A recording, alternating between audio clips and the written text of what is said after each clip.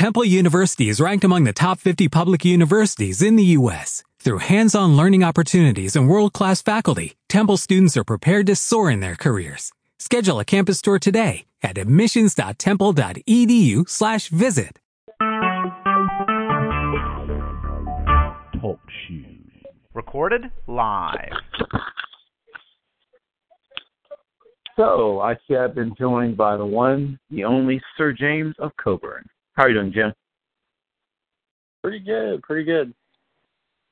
So, everyone said when the season began, we got off this amazing start, and, you know, we'll never be able to touch it. It's unsustainable. It was too good, and the rest of the season will just pale by comparison. We'll wail, we'll moan, we'll gnash our teeth. Well, I'm going to, I guess, start my vaulting of me by saying this is going to continue. And frankly, I guess this is not really going out on much of a limb. But this will be a season filled with hair's breadth escapes, near destruction, teams snatching victory from the jaws of defeat, teams snatching defeat from the jaws of victory. And I think, to some extent, it goes back to what I said as in our preseason show about the gap narrowing. There are one or two truly, maybe even three, truly elite teams, at most. And then there's a bunch of good teams, probably 30 some odd really, good to very good teams that can beat each other, pretty much interchangeably if they play well. And then there's some, 50 or so, like always, 50 average teams. There's always going to be 50 average teams. That's how you get to the average. And then there's going to be 40 or so truly bad teams. Very bad. Teams that can occasionally beat each other because the other team is bad too, and can even occasionally beat a good team if everything goes right. But they rarely will beat them because bad teams usually find a way to lose. That's part of what makes them bad. The other thing that I think will emerge as a trend, you have cited the edge safety, and I do believe, Jim, that we're just maybe a year or so from that really taking off. I think by this time next year, you'll see some draft publications beginning to rank their edge safety class. But some of the teams that have identified the edge safety and figured out how to attack them will have enough success that some teams will change their approach to the position and either go with guys who truly are, freak athletes or good enough athletes that it almost doesn't matter. That's not the term I want to use. It does matter if you're not quite the right size, but are able to overcome their lack of ballast, heft, thickness, whatever you want to call it, by being, truly superior athletes, which not all of them are. I mean, that's part of my issue with the edge safety is there's this assumption, just because they're small, that they're really great athletes, and I'm sure you will go into debunk mode on that in a moment. And then my last initial vault me and sort of the opening salvo. So every year, it's now an annual tradition, whoever the presumptive number one quarterback is will at some point be destroyed before our very eyes in a ritual fashion. And his replacement will be sought. So sometime in the next 3 or 4 weeks, that destruction will begin. And God forbid he have a multi-interception game during a primetime, much-watched night game. And then they will feast on his carcass. And like Burning Man or whatever, he'll be ritually sacrificed so that something new can arise from his ashes. And we'll talk a little bit about who that might be.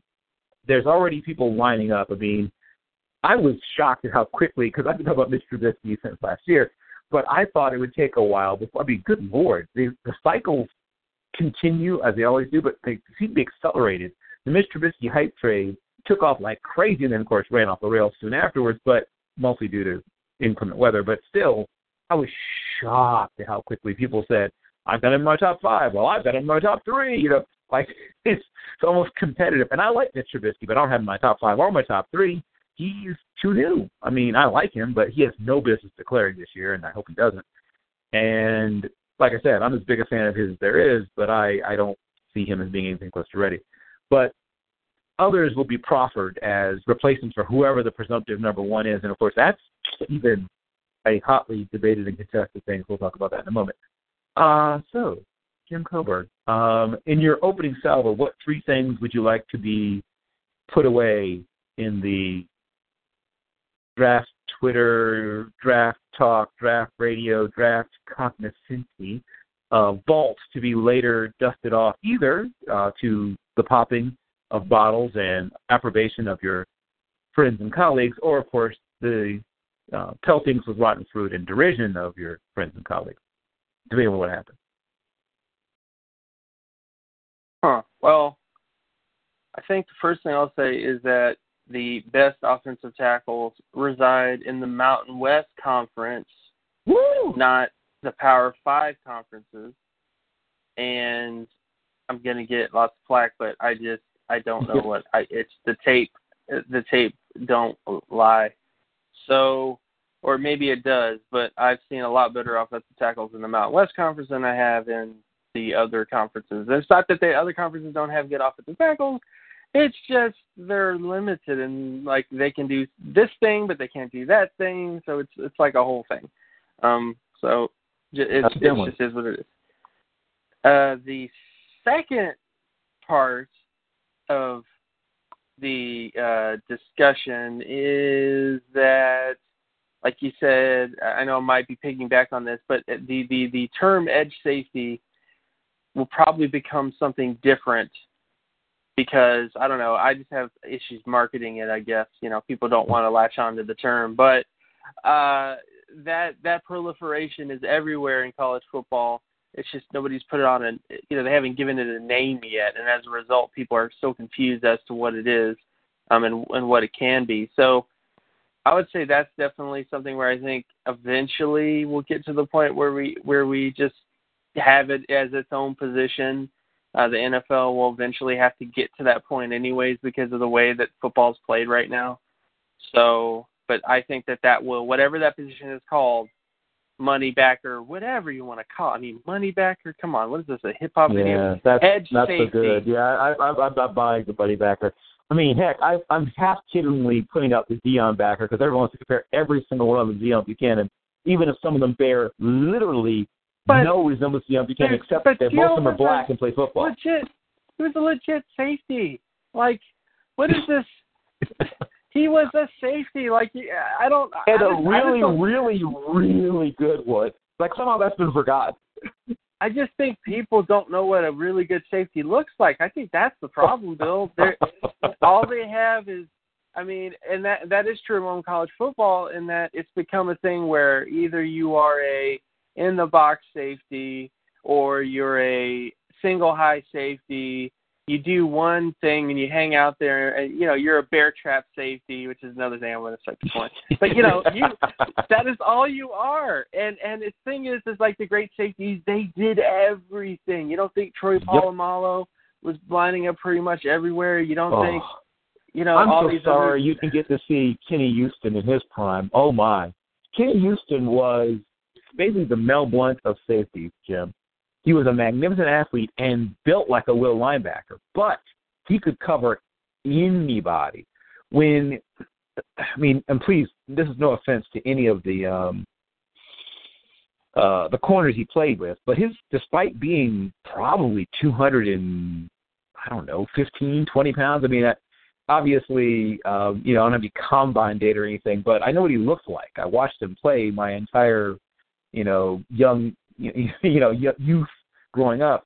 And he started his career with the Oilers and then joined the quote-unquote over-the-hill gang with, all those other castaways that found their way to Washington to play for George Allen. He brought a bunch of his old Rams there, including Clay Bacon, and Dyron Talbert came over from the Bills. Bill Brundage, I think, also had been a Bill. Like I said, the Oilers gave them, Kenny Houston was one of the great safeties of all time. And unfortunately, people here, most people around here are too young to remember even his name, but he's a Hall of Famer. Look him up. But big, strong, fast, smart, had good feet and hips to make plays on the ball. Now, a different kind of safety was Larry Wilson, who was undersized. For that era even. He was listed at 60 and 170 pounds. And I think, according to his own whatever you want to call it, recounting, he never was more than 172 pounds and was just probably more like 5'11" and, 5'8", whatever. But he was a devastating tackler. I mean, you couldn't hit people like that anymore. You can't. I mean, he'd go to jail. But was still a terrific deep coverage guy, terrific against the run. In fact, was drafted as a running back, believe it or not. Was a very much undersized running back. The team that drafted him was like, well, yeah, look, teams in those days didn't actually know big guys were very often.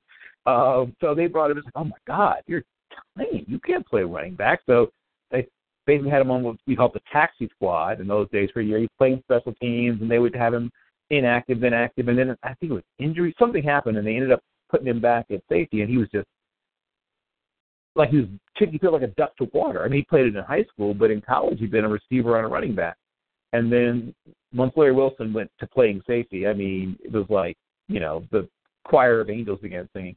What I didn't realize is I grew up in what was, the golden age of safety play, and I didn't realize at the time, but Donnie Shell and Jack Tatum, and I mean, everywhere I looked, every team had at least a good safety. Like, there was a single team I think of that didn't have a good safety when I was growing up. And some of them, Jake Scott. If Jake Scott were in the league now, people would be talking about how he would be a first ballot Hall of Famer. He's not in the Hall of Fame because he was overshadowed by all the great safeties of his era. And as Steve always points out, the Cowboys had two guys that could arguably, be included in the Hall of Fame for their ability to play safety, in Cliff Harris and oh my gosh, I can see him in my 43 and Charlie Waters and Cliff Harris were a terrific safety tandem. And once again, if these guys are playing now, people will be going crazy about all the things they can do. They're interchangeable, which is they were. That was one of the first times I can remember of truly interchangeable safety. Either one could line up on either side, and they could cover slots. Well, that's much. Slots weren't a big deal. They cover tight ends really more matters, and running backs. Though people often remember poor Charlie Waters getting his behind handed to himself in Super Bowl 10, and of course being a Steelers fan, I remember it with glee. But he was playing out of position. They ended up playing him at corner in that game. I can't remember now. I know it was injuries. Something happened, and they ended up having to play him at corner. And he just got, Lynn Swann, when he was doing, basically the first Odell Beckham is really what Lynn Swann was, but they didn't throw the ball so he doesn't have anything like those numbers. So he's 336 career receptions, but he just went nuts on. Well, I think nuts. I think he only had 3 receptions, but I think every single one of them was over 40 yards, including one of the most. People talk about Odell Beckham's catch, but watch that last touchdown where he gets stepped on, right as the ball is coming down, and essentially hovers in the air because he can't run anymore. He's been tripped up. His body control, the things he could do, and sort of skims along. I still don't know what's powering him because his feet are off the ground. You watch Super Bowl 10, you'll see the touchdown I'm talking about. And he sort of, I guess, kicks in his retro rockets. I don't know what the hell's powering him, but he glides along the surface of the earth, I guess, magnets, I don't know, whatever, like not quite landing until the ball lands in his hands and he, sort of skids, rolls into the end zone. But I think he only had 3 catches, but I think it was total for like 160-something yards and 2 touchdowns. But, he was ungodly good on, very little use. But, despite that, he was a really good safety, who unfortunately was forced at times in his career to play corner, and he was like a, low 4.8 guy. So that's not a good look for him. But, when I was just looking around the league at that time period, the safeties everywhere. Paul Krause, Hall of Fame. Without thinking hard, there must have been 6 or 7 Hall of Fame level safeties in the league when I started watching football, Jim. That's amazing now. I was talking, sort of out loud, and then I started tweeting it out. Can you name 3 safeties in the league now that you truly believe are headed for the Hall of Fame? And some people threw out some names there, and I was like, oh, okay.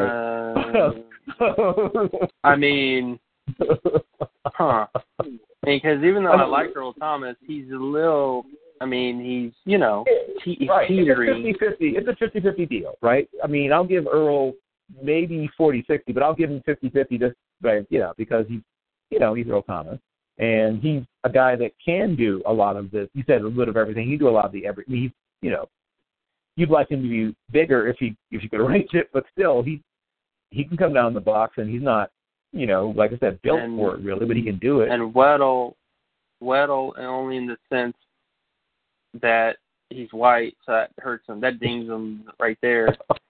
But, I mean, people really just don't, because he played at San Diego, people really don't understand how good Weddle was. I mean, he's totally different now. I mean, I know he's still playing well, but he's not quite. It's just he's not quite the same guy that he was tearing it up at Utah and then going to San Diego. Right. When he was the best safety in football for about a 4-year period, Jeff. And I don't even think it's really disputable. But that doesn't necessarily make him a Hall of Famer, though. That's the thing. Which is why people don't understand the Hall of Fame process, or they don't understand that how hard it is to make the Hall of Fame. Why you shouldn't draft 6 edge people in every single first round, because there may not be 6 first-round edge people. So I don't know. But, yeah, I don't know. It's just strange the way safeties have become just throwaway. It's become too specialized, at least to me. I don't know. Because when you have more positions in your backfield now, you start to spread the love out, and that isn't always the best thing to do, I guess. I don't know. Well, here's the thing that I find interesting. The position is more important than ever before. I mean, it was always an important position, but it is vitally important. If your safety play is bad, I mean, you can get away with it for a little while sometimes, but it catches up with you. You don't get away with it for long. It's going to catch up with you. You will pay. If your safety play is bad, at some point you will have a moment where you're like, oh, boy. Oh, yeah. Right. We probably should have done more to bolster our safety position. To me, it's no shocker that the 4 or 5 best defenses are also the teams that tend to have, if not great safeties, then at least reputable. I mean, safeties that are consistent.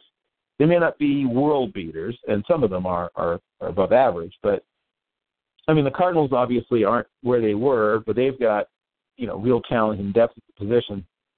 And obviously if they... Well, they have the best set of safeties in the country. I mean, yes, they do. The Cardinals at one point had nothing but safety. It was a situation. They could line up with an all-safety defense. Exactly. Because, I mean, you got Tyrann Mathieu, and you had Deion Buchanan, and Tony Jefferson's finally getting love, because he was always kind of an underrated guy. So, and then even Rashad Johnson, who, he's not terrible. I mean, he's good. He's a good player. He's not terrible. He's not bad. So, I mean, they had basically a 4-safety defense with 2 cornerbacks, Well, a 4-safety defense with a really good cornerback and a cornerback. So there was always that sort of thing. But, I mean, they were hogging, I guess they were hogging the wealth, at least to me. They were like, no, we don't want anybody else to get safety. We gotta draft them all, Yeah, good point. And frankly, I think that's a brilliant way when you think about what football looks like now. Obviously, at some point, you have to have line play and things like that, and they've invested in their line. And linebacker play, which at some point we should address as well, is in a bit of a slightly different kind of crisis. But teams with bad safety play, I mean, to me, it sticks out like a sore thumb. It just yells at you. It presents itself. I mean, somebody mentioned the name of Malcolm Jenkins, Jen, as a potential Hall of Famer, and I didn't want to. I don't. Why? Who? Now you feel my pain, right? So here I am, as a small child, thinking that great safety play is the natural order of things. And now when I hear people throw out names as, people they think are possible Hall of Famers, I want to say to them, do you realize that, Steve Atwater is not in the Hall of Fame, and he is so many times more of everything than the names you're throwing at me. Jack Tatum, obviously these guys played in a way. I mean, I don't think the style of play has changed radically. You can't just go around knocking the bejesus out of people like Donnie Shell and that bunch used to all the time. Another guy who should be considered more serious of all was Donnie Shell, who's been, I think, a finalist at least twice, if memory serves me correctly, but fell off the ballot and now is his only chance to get in is the seniors, the Veterans Committee. But getting back to the names that people threw at me, Harrison Smith, the jury's out to me. I mean, he's got some stuff, but exactly. You'll get killed by Viking people. I mean, because the Vikings right now are if you don't say that our positional players are top 5, then you're a liar and you don't know what you're talking about. So, okay. But I'm just saying, if you don't say Xavier Rhodes is a top 5 cornerback, then I don't know how that wrong happened. Yeah, and terrible, and you don't know what you're doing. Which I'm just like, okay. I mean, it's even after the Odell Beckham Jr. thing where people are like, oh, Xavier Rhodes showed Odell Beckham Jr. Yeah, he showed that he can move in different directions better than him, and it's like, and he showed that he can, push him and get in his face a little bit. But isn't that what most corners are supposed to do? I mean, like that's a normal. He's a big, strong, long safety who's pretty athletic for a big, strong, long safety. But people are treating him like he's, Earl. I mean, like he's they're treating him as if we're seeing like the second coming of Darrelle Revis in his prime, or we're not. I mean, he's right. They're completely different athletes in terms of. Rhodes is really a safety athlete. He was extreme. He's very explosive, very fast, stiff, hips stiff, ankles stiff. You can still make that work as a cornerback, but sometimes you're Justin Gilbert and you can't make it work. So, or the other guy that I forgot the name of it. The Pittsburgh Steelers had him around. Antoine Blake. Yeah, same thing with him. Where it's speed and explosiveness with stiffness, which is not very. I mean, if you're a zone corner, again, that's what Xavier Rhodes is. He's a very good zone corner. But I didn't see him covering Odell Beckham Jr. one-on-one. I just saw a zone corner that was just cleaning up what was in front of him. So, essentially, a bear trap cornerback. I'm going to get that sort of, point as well. Bear trap players. That's essentially what some players are. If you go into their area, boom, you're caught. If you don't go into their area, not my business, not my problem. Right. The Josh Normans of the world, Right. Right. So the other thing that has come to me, I know we're never going to be able to completely put the genie back in the bottle of quarterbacks who are completely unsuited to entering the NFL. I know that toothpaste can't go back in the tube. That ship has sailed. But I'm hoping that at least we slow down the willy-nilly entering of, decent but not exactly saying the world on fire quarterbacks just entering the NFL for, I don't know, whatever reason.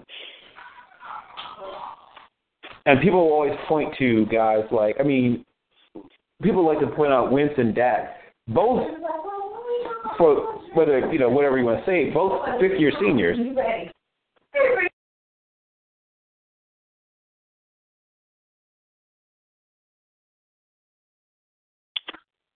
And though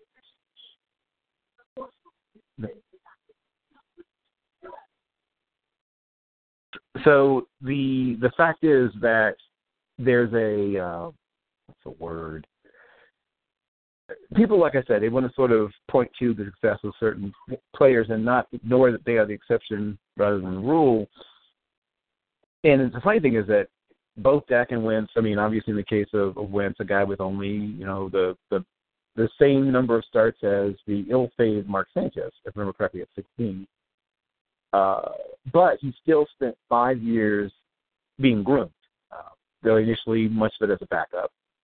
And then in the case of Dak, obviously he played fairly early on as a sort of package player, as their sort of short yardage, sort of a belldozer / Tebow kind of early Tebow, the Tebow when he was backing up Chris Leak kind of usage. Eventually became a starter, though, more runner than a passer, and eventually you could watch his development as a passer. It's not like it all happened in the NFL. They didn't wave a magic wand over it. You could watch him getting more proficient, though obviously in a fairly simplified passing offense, but he became pretty good in that fairly simplified offense. But he was a guy who's very mature, physically and mentally, by the time he entered the NFL. And though Wentz, like I said, only 16 starts, 5 years in the program, physically and mentally fairly mature. And, of course, last but not least, people proving that memories are indeed short. Remember when Robert Griffin III was the greatest young quarterback people have seen in decades? Yep. Remember that? Mm-hmm. Okay. Yeah, I remember. He was Michael Vick 2.0. He was, and then RG3 got all sassy and was like, I ain't no Michael Vick, like that sort of thing.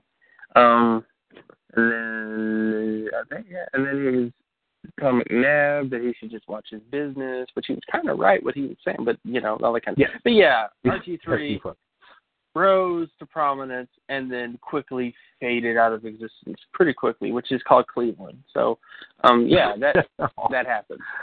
Right. Well, I just want to point out to people that there are young quarterbacks who've had a fair amount of success early on, and then people adjust. And then turned into nothing. Yeah. Right. Yeah. It's the sort of thing I don't want to judge.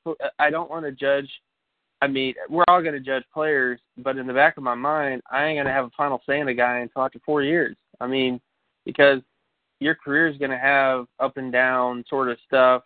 You might blow out a knee, who knows, drugs, within that 4-year period. So I just don't feel comfortable anointing a guy after a couple weeks of good play when there are thousands of variables that could have created those situations to happen. Like, this isn't the first time we've had young quarterbacks that were successful in the NFL. It's happened a bunch of times before. It's just what makes a great player is not the fact that they can have success early. It's can they continue that success for the long term, which is really the real question people need to be asking about these players.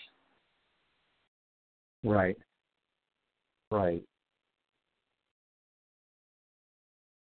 Okay. And then, turning right back to, of course, the wonderful, wild, amazing, and for the most part, pretty fun world of collegiate football we've watched so far this year. So some of the things that I certainly noticed, there's been a fair amount of, we talked about sort of the need to, first select and destroy a presumptive early first-round quarterback and eventually replacing someone else. Obviously, we've all loved up most of the running back class. As we mentioned on previous shows, the tight end class is, odds and ends, sort of island and misfit toys kind of thing. But there's not one guy you can really hang your hat on and say, this guy's going to be dominant. The wide receiver class has a lot of good wide receivers, but there's no single one dominant receiver, though some people have sort of coalesced around, sexy dark horses like Corey Davis, who I'm big a fan of his anyway. I'm big on Tyrod Taylor. There's a few guys, but each of them is something is not quite there to put that person as that truly elite, can't miss Calvin Johnson, Julio Jones. I mean, once again, those guys are rare, and I hope people will remember that. The offensive tackle class is one that, as you pointed out, has some things missing. You really like the interior offensive line class. This is a corner class where constituencies have already sort of coalesced around, particular guys. Either the traits people all like, the traits, quote unquote, traitsy CBs. Look at his, like you say, look at his beautiful plumage. The production people have clustered around the productive corners. The just watch the tape people have clustered around the just watch the tapey corners. And then some people just watch, the SEC pretty much. So they've clustered around the SEC corners. there's some sort of just watch the Ohio State Buckeyes people out there who have clustered around everybody at Ohio State's defensive backfield, proclaiming them the best. But as we just discussed, safety play and by extension cornerback play are things that, as both college and pro football become increasingly pass-centric, having three very good cornerbacks has become something that all the really good and great defenses have to have. Corners who can tackle and cover are increasingly a commodity to be hoarded, if you can, which I guess if you point out explains what's going on out in the desert. Hey, if you find them, hoard them. And the box safety, it's funny because you would think that the box safety would be derided and, told not to show its face anymore. But there's still a shocking amount of love for the box safety in this sort of unbox-loving world. As you've described the edge safety. So let's come back to this one more time, and then we'll move on to the next topic. Why, with all the things indicating that the box safety is almost a relic, why still so much love and attention, do you think, Jen?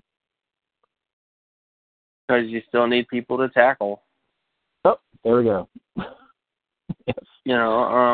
It's really that simple. I mean, box safeties were hated and derided for certain things, but they can cover better than linebackers. Many of them become the linebackers. So it's sort of it's emerging because you have to, when you're running the 4-2-5, which everybody's doing that now. I mean,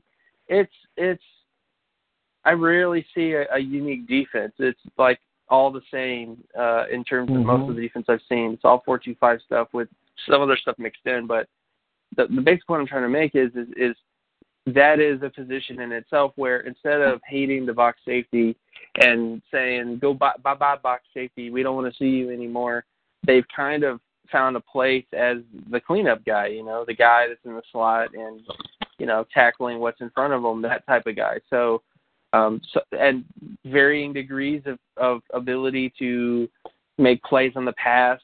Some of them can do that, some of them can't. But the fact of the matter is, if you can get a guy that can tackle and do it consistently, that stops the play, because it stops the play. I mean, you're most likely, as I tell, it's underrated. It really is. People don't talk about tackling anymore, and I think it really shouldn't be ignored because, the way the game is going with the fast up tempo and getting the ball out quickly, you're going to have a better chance of tackling a guy and stopping the play than you are breaking up the pass or getting an interception now because of just how – I mean, you're going to get more interceptions. You're going to get more opportunities because you're passing more. But the one thing that's going to be constant in stopping the play is tackling. And if you have a guy that can do that, yippee. If you don't have a guy that can do that, then it's not good. So, I mean, I just think that box safeties were hated because they couldn't cover the pass, but then people realize, well, the linebackers ain't much better. So we might as well just start to love the box safeties again because that's really what they've become. Is they've really become the de facto linebacker now, at least in a lot of these teams. Right. So now we can sort of expand out. So we've talked about some of the, obviously, the sort of halfway point.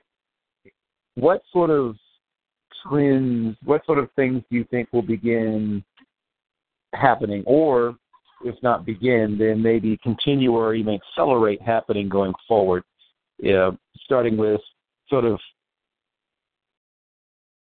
everybody's in the meat of the conference schedule. There's no more, well, there's maybe one more cupcake game sort of shoved in towards the end of the season for some teams, but for the most part, all of the quote-unquote cupcake games are over. You're playing the meat of the conference schedule, and for some teams there might be some cupcake games within conference, but they aren't. It's not. You couldn't plan that or whatever. It's not like you sought it out. So most of the games from here on out, should be even more tightly contested, close, etc. And then we really should see amongst pro prospects who's for real and who isn't, if it hasn't already been established. So give me some things that you see happening in the next month and a half or so of collegiate football? Oh, that's a really big question. Yes. What are some things that are really happening? Huh. I really don't know. It's really, I think a lot of what's going to happen is I think some players are going to be solidified in some people's minds. I don't really think, because we're starting to focus on the power conference play, the opportunity for lower conference people to stick out and make a name for themselves isn't really going to happen until the bowl games. So, because, you're not going to see San Diego State playing like a top program until bowl game season, So I think we're really just going to get a better idea of the depth of these teams, because again, depth is always vitally important. As injuries pile up, you gotta have that extra guy. Some teams some teams do, some teams don't. But I really just think as we get into the meat of the schedule, a lot of players that had initial success against these quote unquote cupcake games may start to get exposed a little bit. May start to not play as well as people thought they were because they started to go up against better competition.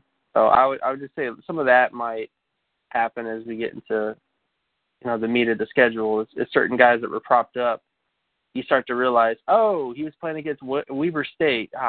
That's why. There's some of that might happen as we get into the depths of the meat of the schedule, I guess.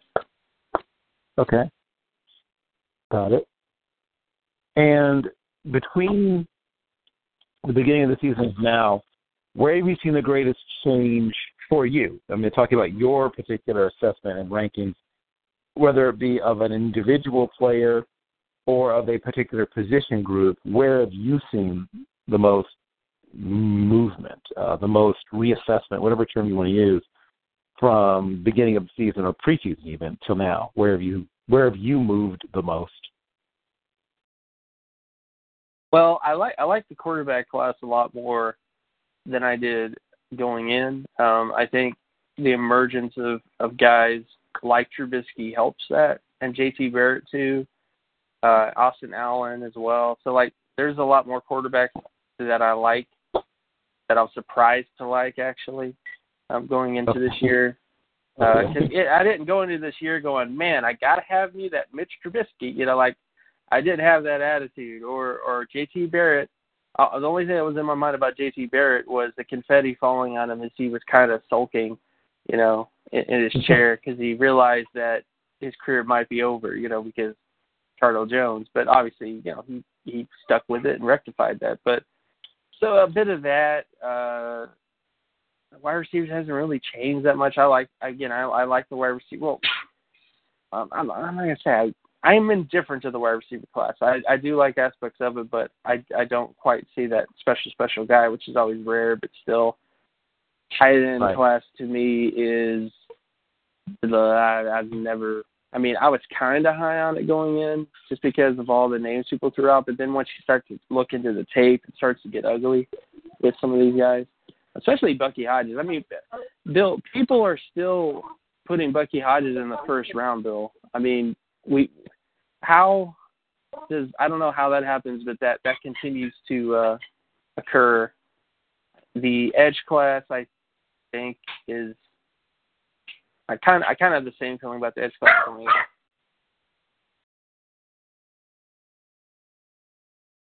Okay.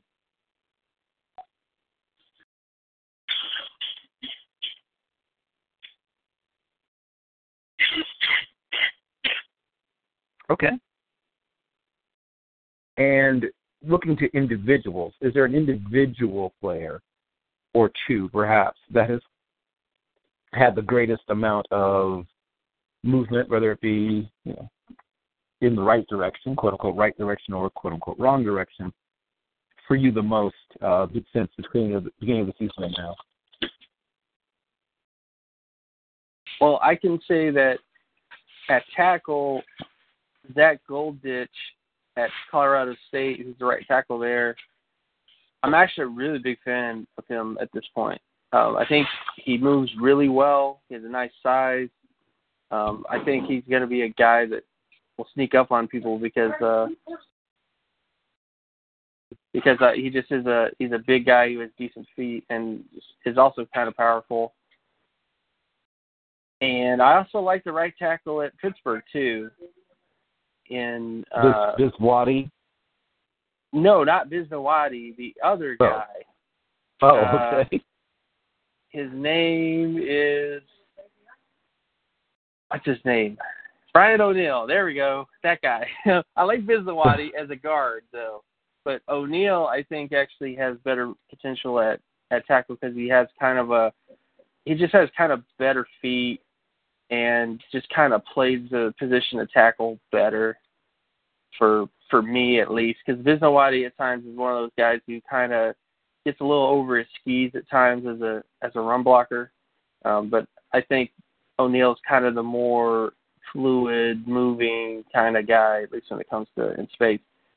And also Daniel Brunskill at San Diego State. He's another guy he's a guy who gets to the second level. He finishes a lot more plays than you'd expect. And I think he's another one of those tackle prospects that I think because he plays in the Mountain West, nobody sees him. And he also was a former tight end, so nobody sees him either because of that. So, but because they might see, oh, he's a tight end and look at the stat sheet and go, oh, you ain't catching any passes. Well, that's because he's playing tackle people. But, yeah, I think he's another one of those guys that I had the most sort of enjoyment of, like, seeing, and I'm like, oh, yeah, this guy's really good, and nobody's talking about him up to this point in terms of, a guy that people haven't seen. I just think it's because I haven't seen him. But he's just one of those guys that's kind of like that. And Corn Elder. I know I keep saying Corn Elder, but right. The Corn Elder, right? The Corn Elder train that you started last year is slowly picking up speed. Still there. Still hasn't left the station. It's still there. I'm basically outside pushing the train, and it's not moving very far. Because, I mean, he's a really good corner, and I think he's a little bit bigger this year than he was last year. I think he looks taller too. I mean, I know he's listed at 5'10", but he looks a little bit taller than that. I mean, he doesn't look that short, No, so, I'm guessing he's probably at least 5'10 3/8, maybe 5'10 1/2. He's a big 5'10". He's got long arms. He's got a muscular chest, and I don't want to get too deep into the whole hip thigh area, but he's physically strong. I mean, we talked about Revis. I mean, he's not quite that big, but some of the things that allowed Revis to be Revis are qualities he possesses, just not at the same level that Revis possesses them. Right, exactly. So I just don't get it. I don't know. I mean, I watched the Florida State game because I felt like I'm not going to watch Georgia Tech. I mean, come on, Bill. Like, like that's not the right game to watch in terms of. In terms of you could definitely the corner play. Run tackling. It's a good tape to watch if you're trying to learn about a guy's toughness. How bad does this kid want to play football? There you go. That might be a good tape to throw on for that. There's no sexy cornerback things to do against Georgia Tech. It's all blood and guts. Exactly. We find out who really wants to play football. Exactly. And the Florida State game, he didn't have a pick or anything else like that, but he did have a really good – again, the number one thing I really like about him is just his ability to locate the football and get pass deflections that awkwardly at times, but he still gets them. So, I mean, it's similar to Jordan Lewis, too, because he's another guy that he gets the awkward sort of pass deflections at times where he gets them, and most of the time these are pass deflections that you don't see getting made by cornerbacks because either they don't have their head turned around or they don't quite have the body control to do it, but he's just one of the guys that has that I kind of really like about him. So he's just a guy that I really don't understand why he is like the 46th corner on most people's stuff right now. It's not like he's hard to find. I mean, Miami's not one of those places that gets overlooked exactly in terms of talent evaluation. Exactly. So I think he just needs a game. He just needs one of those games where he gets the interception and people will all of a sudden fall in love with him, I guess. But he's just one of those guys that I really don't understand why there hasn't been the movement on him as some other ones. A wide receiver, because I already talked about D.D. Westbrook, but that's already out the bag. Like, who cares about him at this point? But now everybody is all over D.D. Westbrook. Yeah, is Austin Carr at Northwestern. Yes. Austin Carr has recently been discovered by the rest of the football world, too, but yes. Yeah, well, kind of. I mean, as I say, I saw him back in September. You guys are kind of late to the party, but he's just that type of guy who, he's not blazing fast or anything else like that, but he really puts himself in position to get open. He's a decent all-around route runner, and he has a really good smart for getting open and getting his body in position to catch passes. And I know he's white, and I know that might be an issue for him in the NFL because he may not live up to the Jordy Nelson sort of standard that everybody wants to put a guy to, but he is someone who I think plays the wide receiver position really well, and I think people need to recognize, I guess, is all I'm trying to say in terms of him. Jamal Williams, I think everybody already knows Jamal Williams, but Jamal Williams is right, exactly. He's been in college a long time as well, but he's been good that whole time he's been in college. Exactly, and I think he's going to be. There was a guy who was like, who thinks that a running back's going to be drafted in day 1 or day 2 that's a senior? Nobody. And I'm like, well, hold on a minute. Jamal Williams is going to, he's going to get, there's no way he doesn't get drafted in day 2 unless he has an injury or something like that. There's some other guys I would take, though, too, quite frankly. I mean, I don't know how much this guy's been watching the senior running backs. This is actually a pretty good class of senior running backs. I know there's more excitement around the juniors because, big names and big performances and guys who might win the Heisman or at least be finalists for the Heisman. All those guys are juniors. But, I mean, obviously my love for Daniel Pumphrey is not something I need to get a game proclaimed. But I have to come back to that. Are they watching? Do they see what he does? He's not a scat back. If you just look him up on the internet, you just say, oh, scat back. But if you say that, it tells me you haven't watched him. Well, you did watch him. You saw him in person, or you saw him at the beginning of the tape, and then you were like, I don't want to watch this scat back, and they turned it off. He's not the type of guy who gets off the bus and you go, oh my gosh, that's Donnell Pumphrey. We're all gonna die. Like, he's not that type of running back. But when you watch him, you see acceleration, you see speed, you see all this sort of stuff. He's a guy who can break tackles too, even though he is, not a big back. But I just think it's catch the whole football. He can protect and he picks up blitzes. He's a full service running back. He does everything for San Diego State. He is. I mean, you're a market share guy. I don't know what the numbers are, but I know it's a lot. I know he's a huge part of their offense. It's been that for a while, Bill, and that's the next thing that you're gonna hear, Bill, is once we get into the latter part of draft season, you'll hear people going, Donnell Pumphrey, too much mileage. All used he's up. Small, he's not very big, and he has all these miles on him. Who wants a back like that? So, just be ready. That's gonna happen. I'm ready. So, I'm ready. I've watched it. I've watched it play out so many times. Yeah, but Pumphrey. Yeah. I mean, I do agree with that sort of assessment. Michael Dunn at Maryland is another tackle. I think nobody really is too familiar with, but I kind of like him a little more than everybody latches on to the big name colleges, in terms of like Michigan and stuff like that, or Eric Manginson is kind of the new sort of hot thing. It's not that I don't like Eric Manginson, but he's not like, he's kind of, his hips are a little tight, is all I would really say. He's a little right tackle-ish. I think he might be a good right tackle, but I don't like the guys. Once again, whenever someone says I think this person might be an elite left tackle, I ask myself, how well would this person fare against Von Miller? Is it an unfair thing to ask? Of course it's unfair. But if you play in the NFL at left tackle, you might be asked to take on that challenge. Yep. And can you do it? Or will you die? It just depends.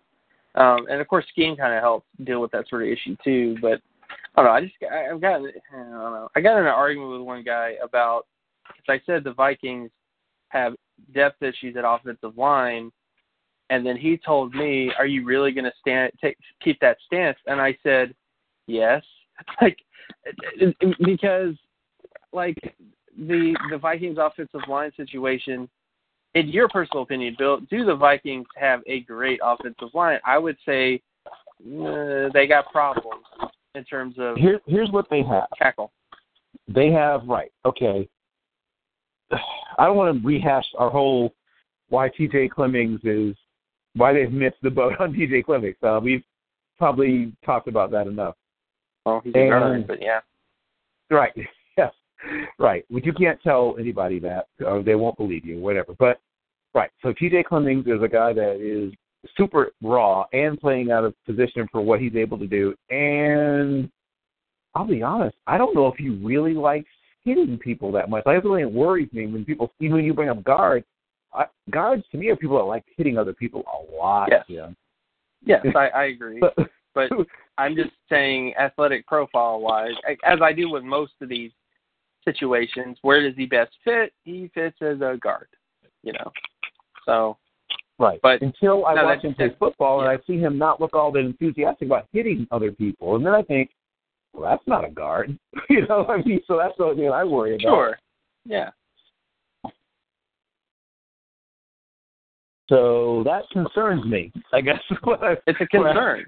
I mean, the Vikings signed Jake Long, and in press conferences said that if we get another injury, things are going to not look good. So don't tell me that the offensive situation is right. There's a reason you were the ones that signed Jake Long. It wasn't like Jake Long just hit the market. No, he's been there for a while. Yep. You got offensive line issues. I'm not saying that you can't deal with it. We've seen plenty of, the Broncos had Ryan Harris at tackle for a good chunk of time, and almost got Peyton Manning killed. But, actually they kind of did. But, yeah, it's sure, you can get away with bad tackle play. It's a thing that you can neglect, but it's something that you neglect until it's like you want to make sure you got good insurance, because you don't want the hurricane to come by and blow away your house when it does. So it's like anything else. As I tell, it's like the Carolina Panthers. They had these two. I'm not going to say that. I don't know, because the funny thing about the people that praise the Panthers tackles is they praise them, and then all of a sudden they did badly, and then they're like, "Oh no, I wasn't that high on them." Well, yeah, you were. You were saying that these guys are like really good, and look at them finishing blocks and run blocking. And sure, as run blockers, yeah, great, but put them up against Von Miller. Like I said, the insurance policy doesn't cover that. So, you have to make sure you got insurance to cover all facets. So I just don't understand the sort of, again, I understand scheme factors into things, but there's some players you just don't get away with that. But the basic point I'm trying to make is to just get back to players is, Michael Dunn, I think, is a tackle in Maryland that people need to be more familiar with as a guy who can move in space and decent size. Ewan Price, I'm indifferent on Ewan Price. I don't know what to do with him as as you know, data brings up questions at times with and not you hope very the tape will answer those questions. Easy answers. But the tape doesn't answer those questions in terms of how long will this guy, last being sort of. He's a guy who, there was like lots of guys that I can remember, Bill, that like, you know, the Wake Forest defensive nose tackle guy that was turned into a fullback. Yeah, Nikita Whitlock. But there's always been these types of guys, or even the Maryland, you know, guy who, you know, was undersized and short. Andre Monroe. And they've come around. And Ewan Price has definitely shown out to be better than those guys, at least in terms of production. But it's just one of those weird things of like, is the NFL really going to let this happen? You know, like, I don't know. Like, it's just one of those things in the back of my mind that I just kind of wonder about, I guess. Is will the NFL let this happen? Or will they be like, I don't know, we should move them to fullback because that's what we do with these guys. You know, that's what they do with all those guys. They're just like, Bruce Miller, right? Fullback. Yep. Bruce Miller led the nation in tackles for loss and I think sacks. I think he did both one time. I mean, it's like if James Harris came out, you know, like right now, they would probably turn him into a fullback too. So it's just a weird situation we're in. But I don't know. I just there's things that all the data stuff really points to good things, and Tate definitely shows some really good things too. But I just don't really know. I don't know. It's something I have to think about because it's a tough decision to make in terms of long term. Because again, I'm focused on the long term, not the short term. But he's just a guy that I think is interesting, but I worry about a few things there. Aaron Pinton, cornerback in Missouri, is another guy, like I said, that nobody talks about, nobody cares about, nobody watches the tape, pretty much. I mean, hopefully he gets the Senior Bowl invite. I think that if he got something like that, that could, you know, help him rise up a bit, because people would actually watch his tape, maybe. Yes, maybe. I think it's anybody else. Kyle Fuller. It's funny because somehow people watch Missouri and blather on and on about Charles Harris. Charles Harris. Oh, yeah, Charles Harris. Put him on plate. I want him. Yeah. Which I'm like, okay, sure. But they have other players there. So, and they rave about that half a sack he got, you know, and 2 other pressures. If you spend a little bit more time, you put a little bit more effort in watching games, and you catch these things. But so I mean, there's that sort of guy. The center class, I think, is good, which I think most people will agree with that. Would agree with that stance, but I don't know. But I think the center class is definitely has good depth to it, which I don't really hear a lot about. And at least that wide receiver, like I agree with you, Bill. I like Taywan Taylor. I like Corey Davis. Do I think that these guys are guys I would take in the first round? Kind of, you know, it's debatable, at least at this point to me. So, and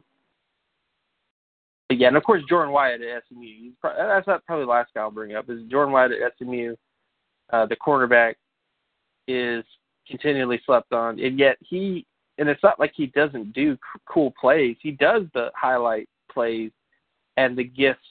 He does all that stuff. It's just he plays at SMU, and nobody really cares because he plays at SMU. But I mean, those are sort of the. And one more guy, Ty Lotulelei at UNLV.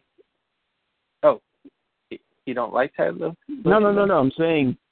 More, yes, all the Lutuleleis. Of all the Lutuleleis, people are sometimes watching the wrong one. Well, he's the best one, you know, in college football at least. Yes, I think he tops your Lutulele ranking. Yep, he's right. He's right there, right next to Avery Lotulelei and Bob Lotulelei. Which I don't know where he plays, but there's got to be a Bob Lotulelei, right? Somewhere out there. But Ty Lotulelei is a really good linebacker prospect who he's actually quite explosive, quite quick, decent strength. He doesn't quite have the flexibility I really like at the linebacker position, but I think he's one of those guys where the explosiveness can trump a little bit of that, if you will. But he's a guy who has good feet and is powerful. So, I mean, he's just one of those guys kind of like that. But at least right now, that's really, in terms of guys that I'm like, oh my gosh, because there's a lot of talk about the tackle class, because there was Mike Khalil, Mike McGlinchey, the tackle at Notre Dame was publicly saying, I'm going to stay in school because I believe in education, which most of draft Twitter is like, no, why do you want an education? Why can't we have you? We're so selfish type of thing. And people are like, the tackle class is doomed. Run for your lives type of mentality with that. But it really isn't, guys. Like, if you spent a little bit more time watching tape, you would have your Ryan Ramczyk, you would have your Daniel Brunskill, you would have your Zach Golditch, you would have your Michael Dunn and your Brian O'Neill. Like, you would have these guys. And even Zach Crabtree at Oklahoma State. Like, there is tackles out there to be had. It's just you're not watching the tape. Northwestern even has one. I mean, he's not a first round or even a third round guy, but they've got one guy that, I think he's like a maybe fifth, sixth guy. You mean Eric Olson? Yes, I do. Yeah. But nobody ever pays attention. I mean, but not nobody ever. I mean, it's funny. Well, I saw Eric Olson, but yeah. Right, exactly. I know you did. But I mean, here's the funny to me. Every once in a while, they'll latch onto one Northwestern prospect, whether it be Dean Lowry or a few years ago when it was the super tall defensive end, sort of five technique, Corbin Bryant. Was that his last name? But yeah, they'll latch onto him. Yeah. And they'll either, sort of fall in love and say, lots of great stuff, or the other way around, they'll, pick him apart, take him into pieces and say, oh, look how short his arms are. If you weren't a pterodactyl, you only, you weren't tragically misshapen, whatever it is that they decide about why a guy can't play or whatever. But it's funny how they, on the same team, this thing blows my mind. Here's the thing that drives me absolutely batty. There's guys on the same darn team. So I know you must have seen this guy. This is what kills me. Like you just mentioned at Missouri. If you're getting all warm and runny about Charles Harris, you must have noticed. I mean, they're on the field at the same time. You know what I mean? Like there's no way you can miss it. He's not even the best prospect on the team, on the defensive side of the ball. How can you see him and not see that guy? Well, because Charles Harris is a pass rusher, and pass rushers, no matter how good, are the best players on the team. Oh, right. Right. How could I say that? I mean, that's just it's deductive reasoning, in terms of stuff. So, but yeah, I just think the tackle class is a little, it's better if you actually pay attention. If you don't pay attention, it's not great. If all you do is watch Cam Robinson and I don't know why I have to keep saying it. Again, it's funny, I forget Roderick Johnson, but it's pretty easy to do that. As I tell most people, if you watch a lot of tape on tackles and you can't remember the tackle's name, maybe they weren't really that great. But yeah, so Roderick Johnson, Cam Robinson, I mean, Cam Robinson is a little bit better than Johnson, but I still kind of see more of a run blocking sort of guy who can be had with speed and quick, and not even quickness, just fluidity, is something that he's got problems with. So, right. Yeah, I think it's a little weird. And even Chad Wheeler, and some of it may be injury, some of it may be whatever, but he's not quite had he hasn't had a really, he just hasn't put up first round tape. He moves well, and when he's moving, he looks cool, and he has longish arms, but he hasn't been quite really good. His strength isn't really that great, 100%, and maybe that's injury related, but it just isn't, again, right now his strength isn't great, and his overall counters and stuff like that there was one game in particular where he just got push-pulled to death, Bill, where it's just push-pull in the backfield, push-pull in the backfield, push-pull in the backfield against Colorado. And I was just like, man, it's just one of those examples of, I would hope you would adjust to that is all I'm trying to say. And he never really adjusted to that. It's just an issue I've seen with him with counters at times. So, but yeah, I think this is it's a better tackle class than people think. I just think that you got to watch the tackles.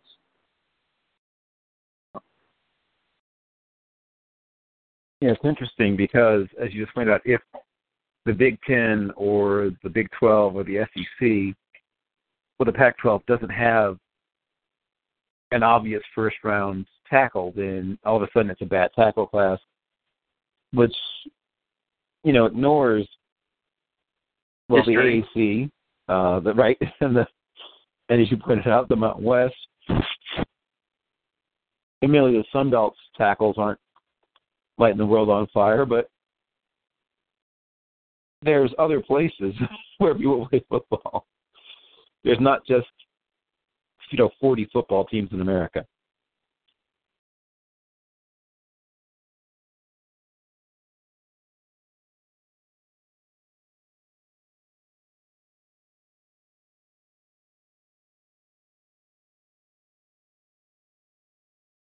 We bemoaned, all of us, you, I, and Draft Twitter and the draft community at large has bemoaned to some extent the state of the linebacker class. At least some people have.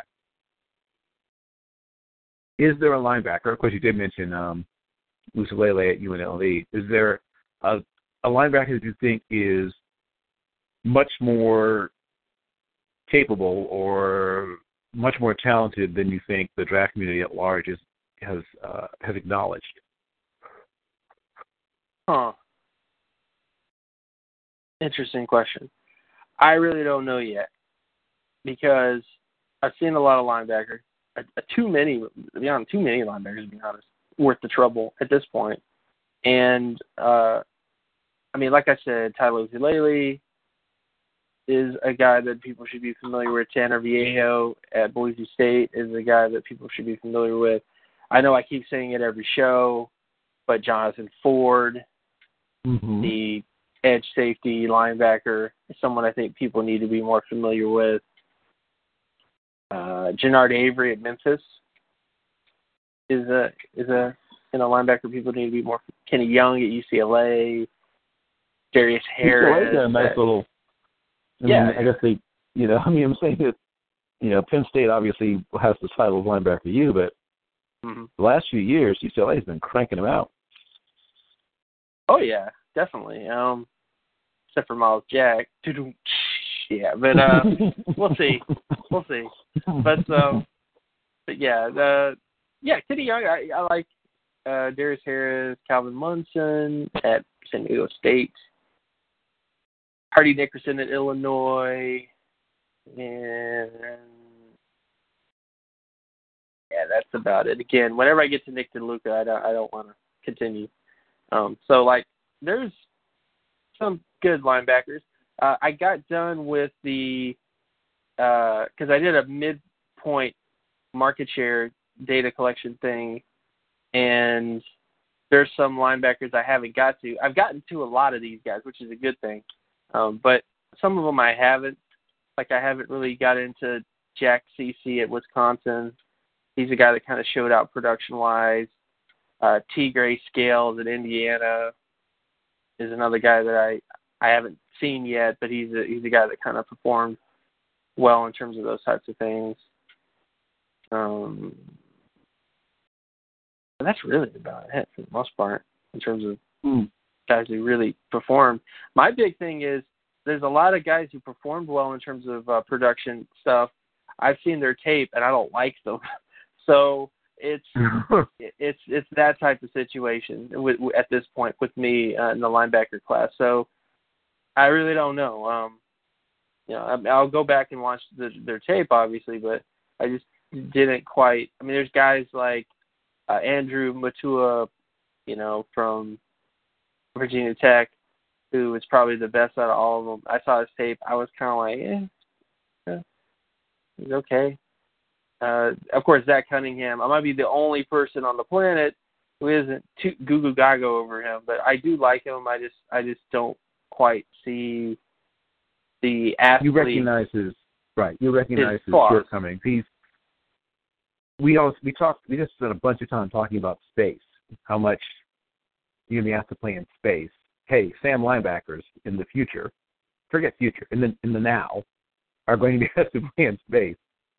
Mike linebackers are, well, and always have been traditionally have to play in space. And obviously, that's what Will linebacker's whole raison d'etre is, the linebacker who has to play in space. So there's no place to hide Zach Cunningham. Any of the positions he's going to play, either in a 3-4 or 4-3 as a linebacker, are going to ask him at some point to play in space.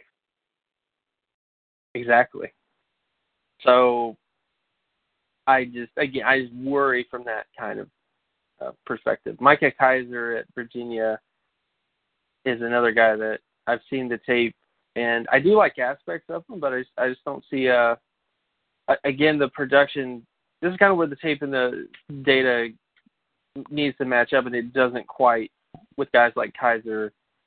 Jabril Peppers is here, kinda. He's 12% solo tackle market share, which is good. So that's good, but so that means there's nobody who's in the elite G level, plus ultra killing machine. Okay, right.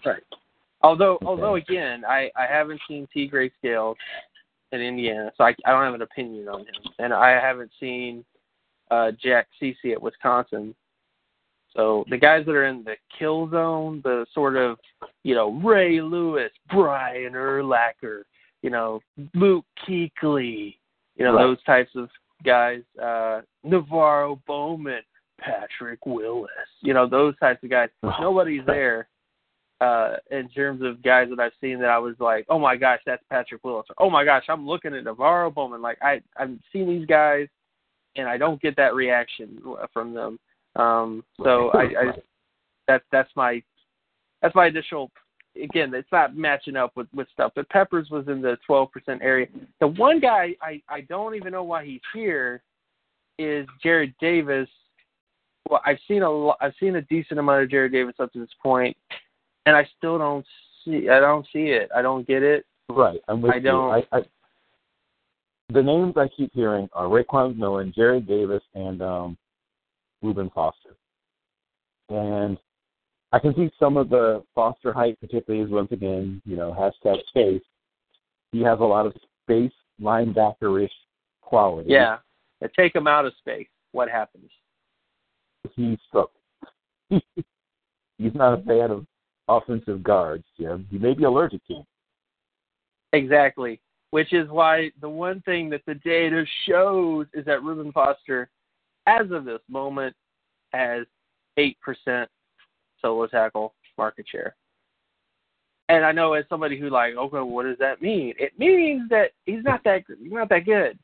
Again, you want your off-ball linebackers to be 12% or higher, at least for special players, is what you want.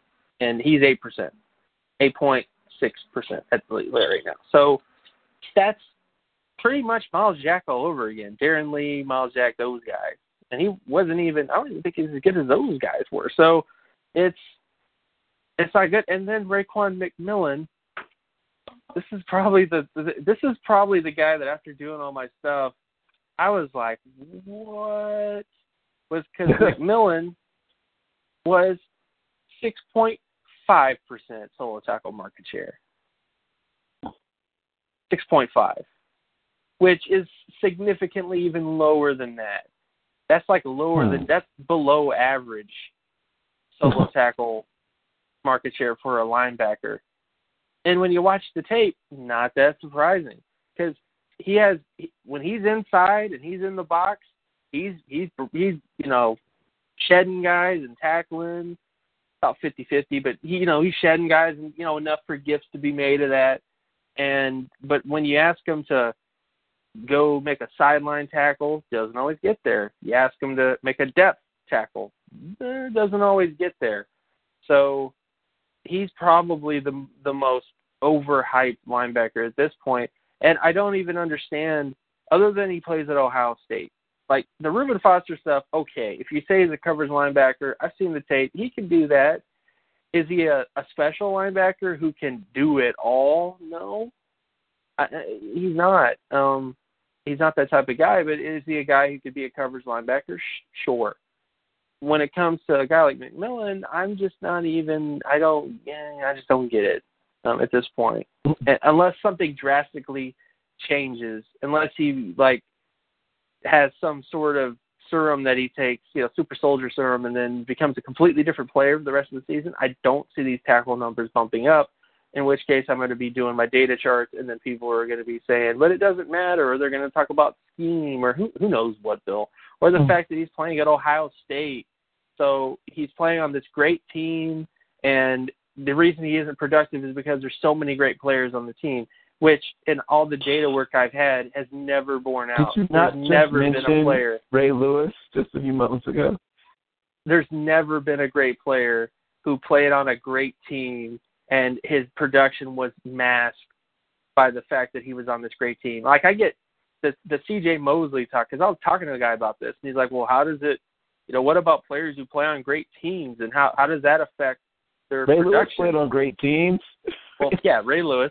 Again, Ray Lewis did, but I'm just saying, like, I tell these people, it has never come up. It's never happened. It's never been if it was a thing, I would be paying attention to that and going, oh my gosh, this is a thing, and I need to add a filter to this or add a thing to this because it's important, because obviously that's the only explanation for this guy.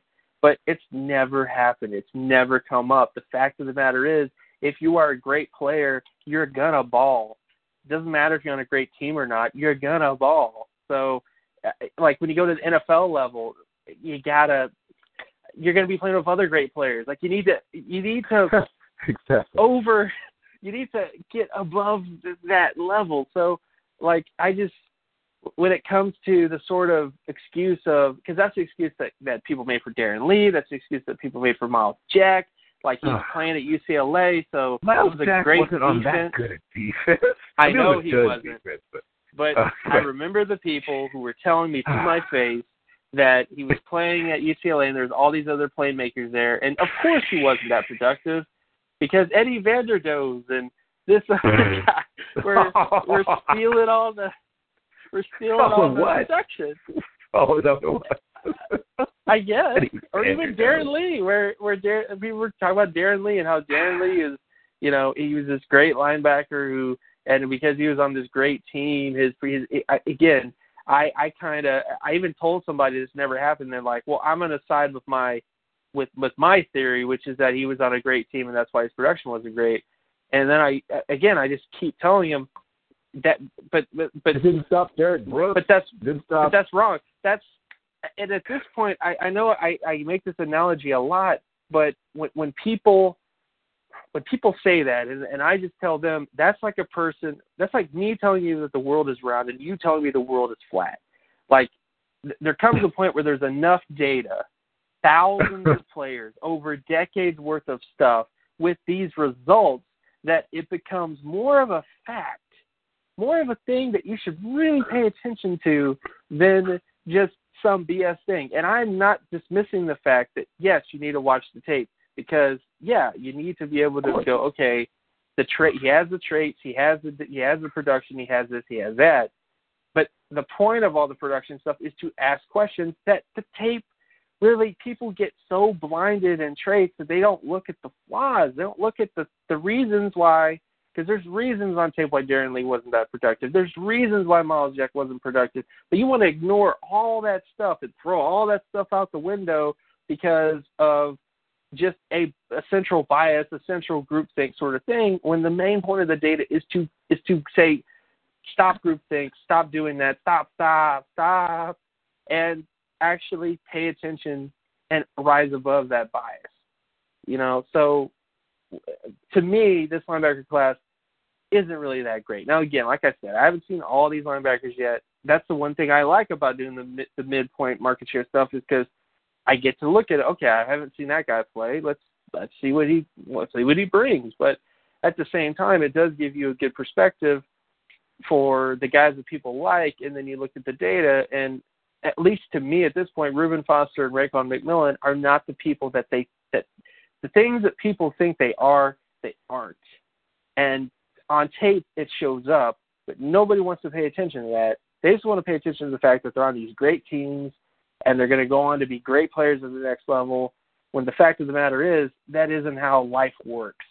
You know, just because you play at Alabama, I mean, there have been people that played on great teams and were these players that people like, oh my gosh, you know, this guy is going to be the next coming of whatever. There are guys who played on Urban Meyer's teams where at Florida where they're like, this guy's going to be the second coming of whatever, and he's a great player, and they became nothing. So you can't take that mentality. Looking at you, Crowder. Looking at you. Pretty much. You just can't have that mentality that a guy's on a great team, so they're all great. And that is something that is becoming really evident this year, is you can just look on the tape and see the flaws in Reuben Foster's game when it comes to shedding tackles, when it comes to even his just general football IQ. I'm not saying he's dumb. I'm just saying that he doesn't always see what's happening 100%. He isn't always locked on. He isn't always correct in his assessment of situations.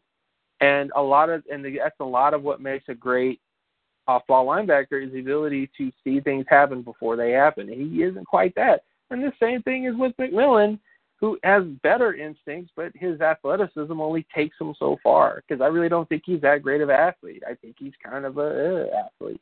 So I really don't know at this point. I just think that in terms of this linebacker class, Jabril Peppers, give him to me. Jonathan Ford, give him to me. And Tylo Tulele, who's probably not going to be in this class, he's not going to declare because nobody's going to watch him. So, you know, why would he declare? But, you know, there are guys out there that I like. Tanner Viejo, I think, again, he's a guy that I'm a big fan of, who I think can, although he might get, again, he might get some blow, because he plays such a weird position, Bill. It's such a, he's a run and chase linebacker in the literal sense, because he's running everywhere. You know, left side of the field, right side of the field, up the field, back, but like he's going everywhere in a truest sense of the form at Boise State.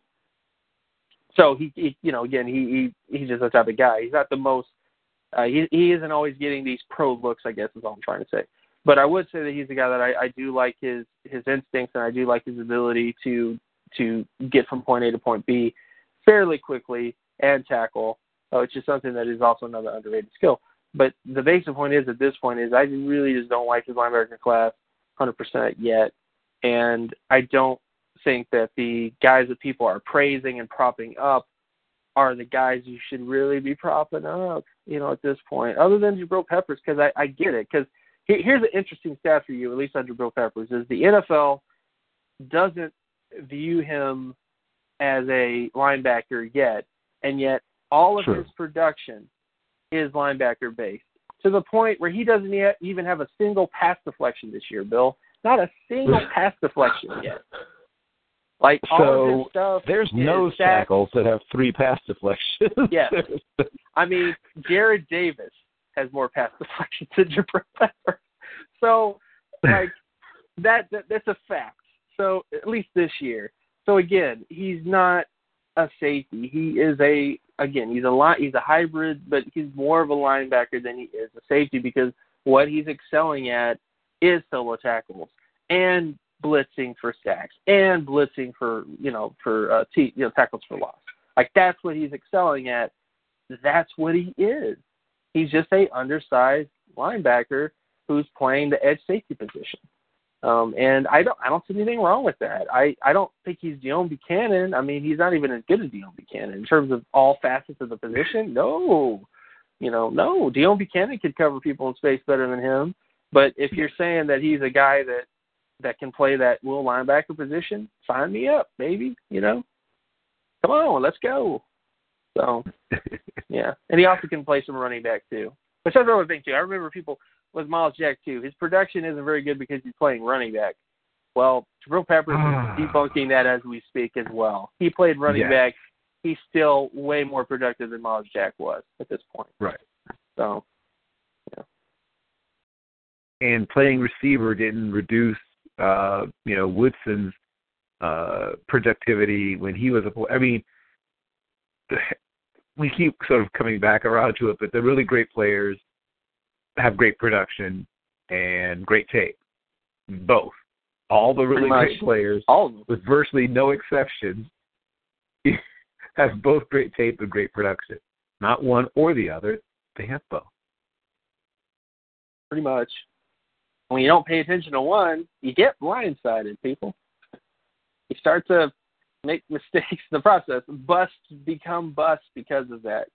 Maybe not busts, but guys who underperform. Because there are definitely guys who last in the NFL, but you do get a sense, you just get the sense, Bill, that, yeah, they had a lot of starts, but was it because they were great players, or was it because they were first-rounders and they just kind of kicked around the league until teams finally said, enough, you're not, whatever people saw in you, wrong, because that happens a lot more than people care to say. At least it did. It's gotten a little better. If Blaine Gabbert had been a UDFA from Montana State, he might have made it through camp. He might have been on a practice squad. He might have hung around the league for 3 or 4 years. There's no way it would have lasted this long. Exactly. I mean, it's that sort of thing. I mean, you see it. It's people want the first round becomes like the luster of stuff in the sense of, like, with television, right? You see television shows and you see actors that were like on The Wire, right, or The Sopranos, or some other great TV show, where it's like they want these guys because they have that aura around them, like, hey, you used to be on The Wire. Let's have some of that flavor to our TV show, right? Let's put you're going to make our TV show great because you're on The Wire. When just because the guy was on The Wire doesn't mean your TV show is going to be as good as The Wire. Like, just because a guy is drafted in the first round doesn't mean that luster is going to stay on him. And, he's going to, he just was, again, it's just because a guy is in one place, you associate positive things because they were in some sort of situation or whatever. Being drafted in the first round is a positive association, right? Most people would say, yeah, if you're drafted in the first round, you must be good. Smuckers, you got to be good. So, like, but the thing is no. Sometimes you get drafted in the first round and you're not good, and sometimes you're bad. I mean, look at Jamarcus Russell. So, like, you just have to not have that mindset that just because there's a positive association with what a player had experience-wise doesn't mean that you're going to rekindle that.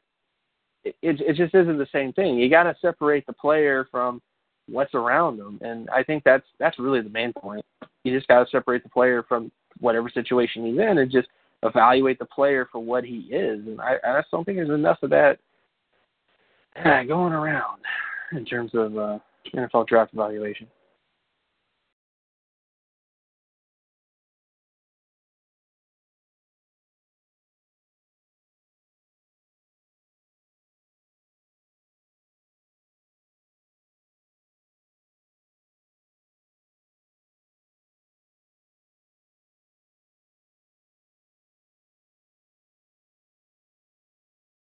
Hello?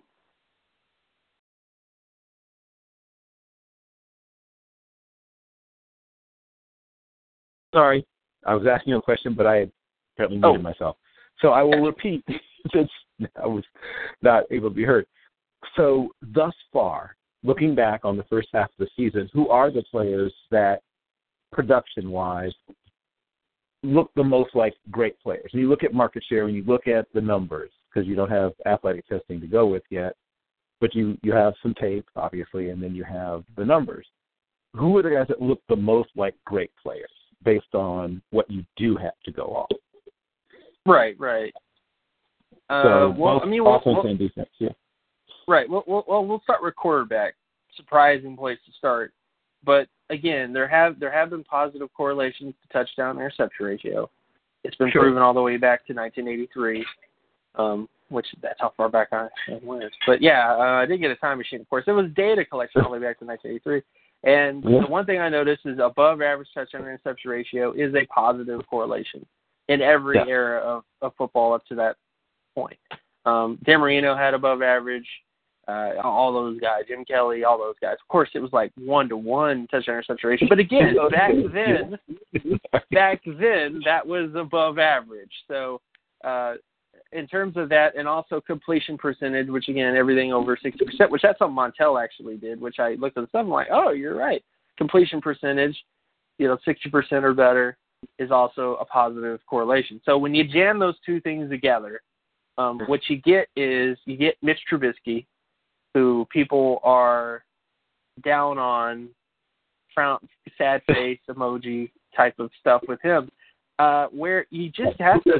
He had his Jared Goff moment in the last game, though it wasn't quite. Jared Goff didn't play in a hurricane. I mean, Jared Goff had a bad game against a really good defense. Mitch Trubisky played he played in a situation that most players will probably not play in the NFL. Sure. I'm sorry. Or any other place, really. Or any place, really. Unless the sort of climate change stuff is right, and we're going to have more hurricanes and stuff, which may happen, but still, I think that when you look at the situation of Trubisky, you just got to throw that game out. You keep it in your mind, but even though he had that bad of a game, he's still averaging 6.5 touchdown to interception ratio, which is above average, high, almost as high as Mariota, and 70% completion percentage, despite that bad game. That ain't bad, people. That's actually really good.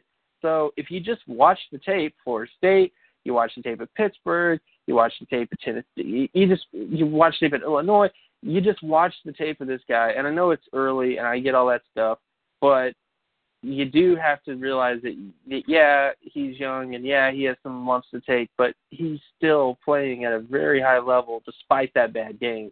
He's rising above that bad game, if you will. So, he's there. And, again, this is just guys that tape-wise and the stuff matches up. So, he's there. Patrick Mahomes is there. He's a guy that is at, about 73% completion percentage and 5-to-1 touchdown interception ratio, which is really good. JT Barrett is there. Luke Falk is there.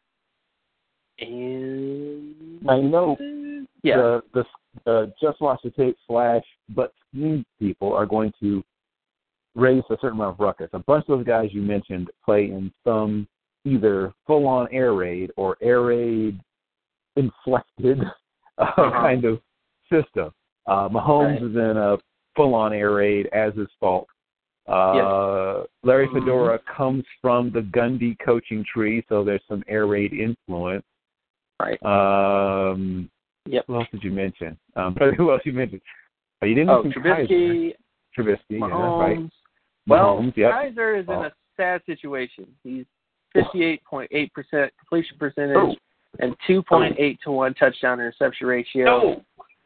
Not bad, but below average. Not bad, but that's nowadays. I mean, once again, if you put him in a time machine and send him back to 1993, we would be carrying him around on our shoulders. Yeah, and talking about what a wonder child he is. Right. We would be saying that he's the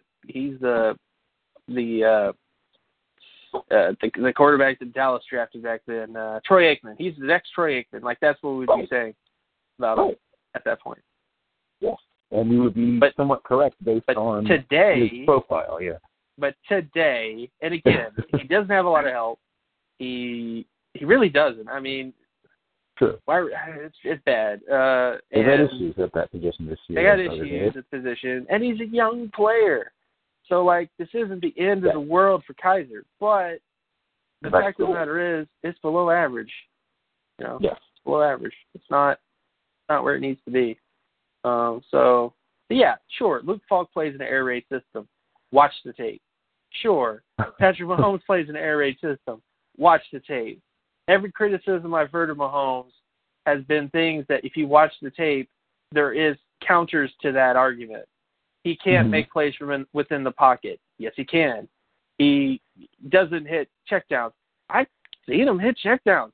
He doesn't play within the offense, which doesn't make any sense.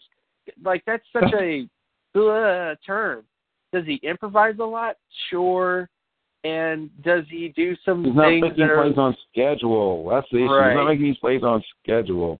Yeah, hey, the ball's not out in 2.2 seconds. Boo. Exactly.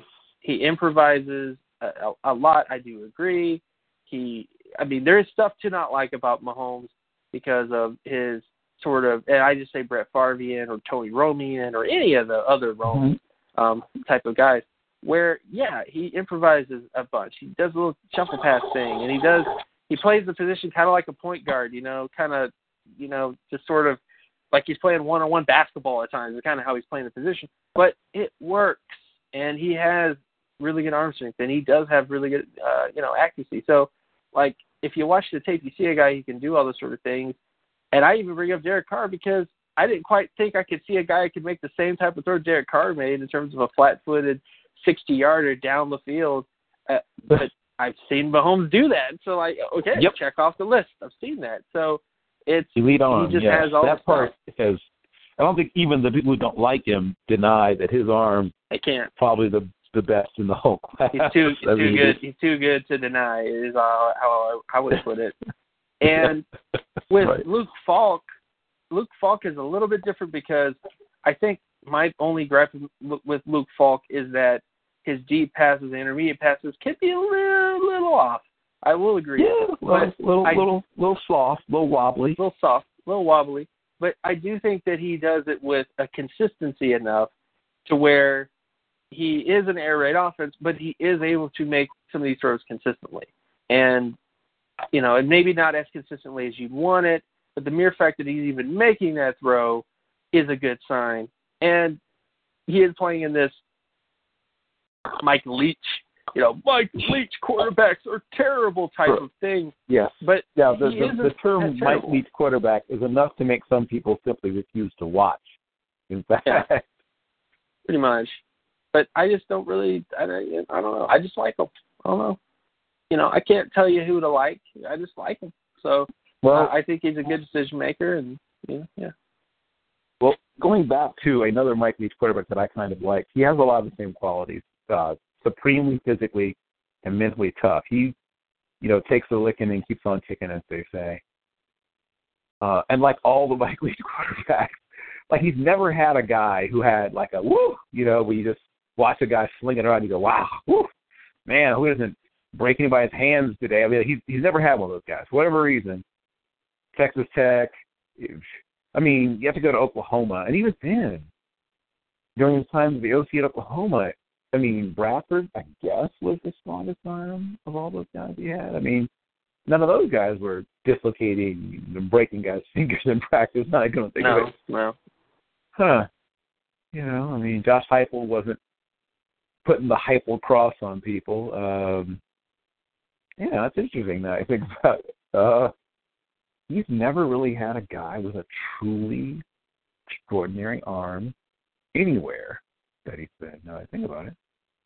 Interesting. But he's managed to make it work, obviously. Exactly. But there hasn't been, like, for whatever reason, again, I think this quarterback class is just one of those places where because people gravitated to one guy and then they didn't play well, talk about you, Deshaun Watson, that people lost interest in it because of that thing. But Luke Falk, good player. Patrick Mahomes, good player. Ben Trubisky, good player. I think they're playing in these systems that NFL teams don't like, but you don't have a choice anymore. Instead of whining about the offensive system they're playing in, you got to adapt at some point, or at least figure out the things that you need to. Instead of having the sort of response of, man, we missed on Dak Prescott. Find out why you missed on Dak Prescott. Instead of just going, well, we missed and it's not my fault because of no. You just have to figure out why you missed, why you couldn't. It's finding any quarterback that can actually start and play well in the NFL, even for 5 games, even for a year, is rare. It's not something that it's not a common occurrence. So I would just say that guys like that are like that. Austin Allen is another guy. I'll just, the last guy that kind of, he hit he's a little on the low end. I mean, he's completing about 63.6% of his passes, and he's also has a 3-to-1 touchdown interception ratio, which is above average. It's not way above average, but it is above average, at least today. So that is he's actually similar to Dak Prescott in terms of that, because Dak Prescott was one of those guys that kind of hit all that stuff too, but wasn't like incredibly way above average in terms of those types of things. But I just throw in Austin Allen because I like the tape with Austin Allen. I think he's better than the other Allen, and I think he shows good flow of things. Well, even preseason, I talked about what I had heard in spring ball and things like that, and what I had noticed right away was a better athlete. I didn't realize he would be this much better as an all-around player and quarterback than his older brother. I mean, no offense, Brandon, but to me it's pretty clear who was the better prospect, the better quarterback, the better, I don't know, whatever term you want to use. It all seems to, all the check marks in my mind seem to end up in the Austin amongst the Allen brothers in the Austin Allen column. His column seems to have the advantages. The things that I noticed, in addition, obviously the most obvious thing being his ludicrous level of toughness that we kept seeing, evidenced just repeatedly, time after time after time after time.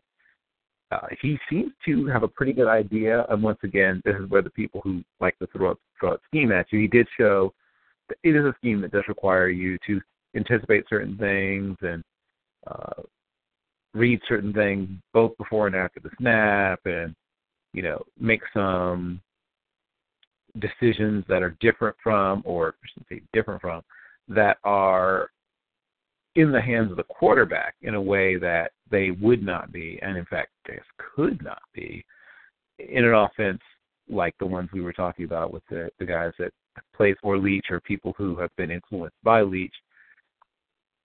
The very structure of the offense is built around you not having to make too many decisions because it slows you down. Decision-making is the enemy of speed and the enemy of things that are replicatable and to some extent automated. Like they do want to be automated to some extent in the way certain things happen in their offense. And that can't happen. That can't happen if a guy drops back seven steps and starts reading out what's going on all over the field.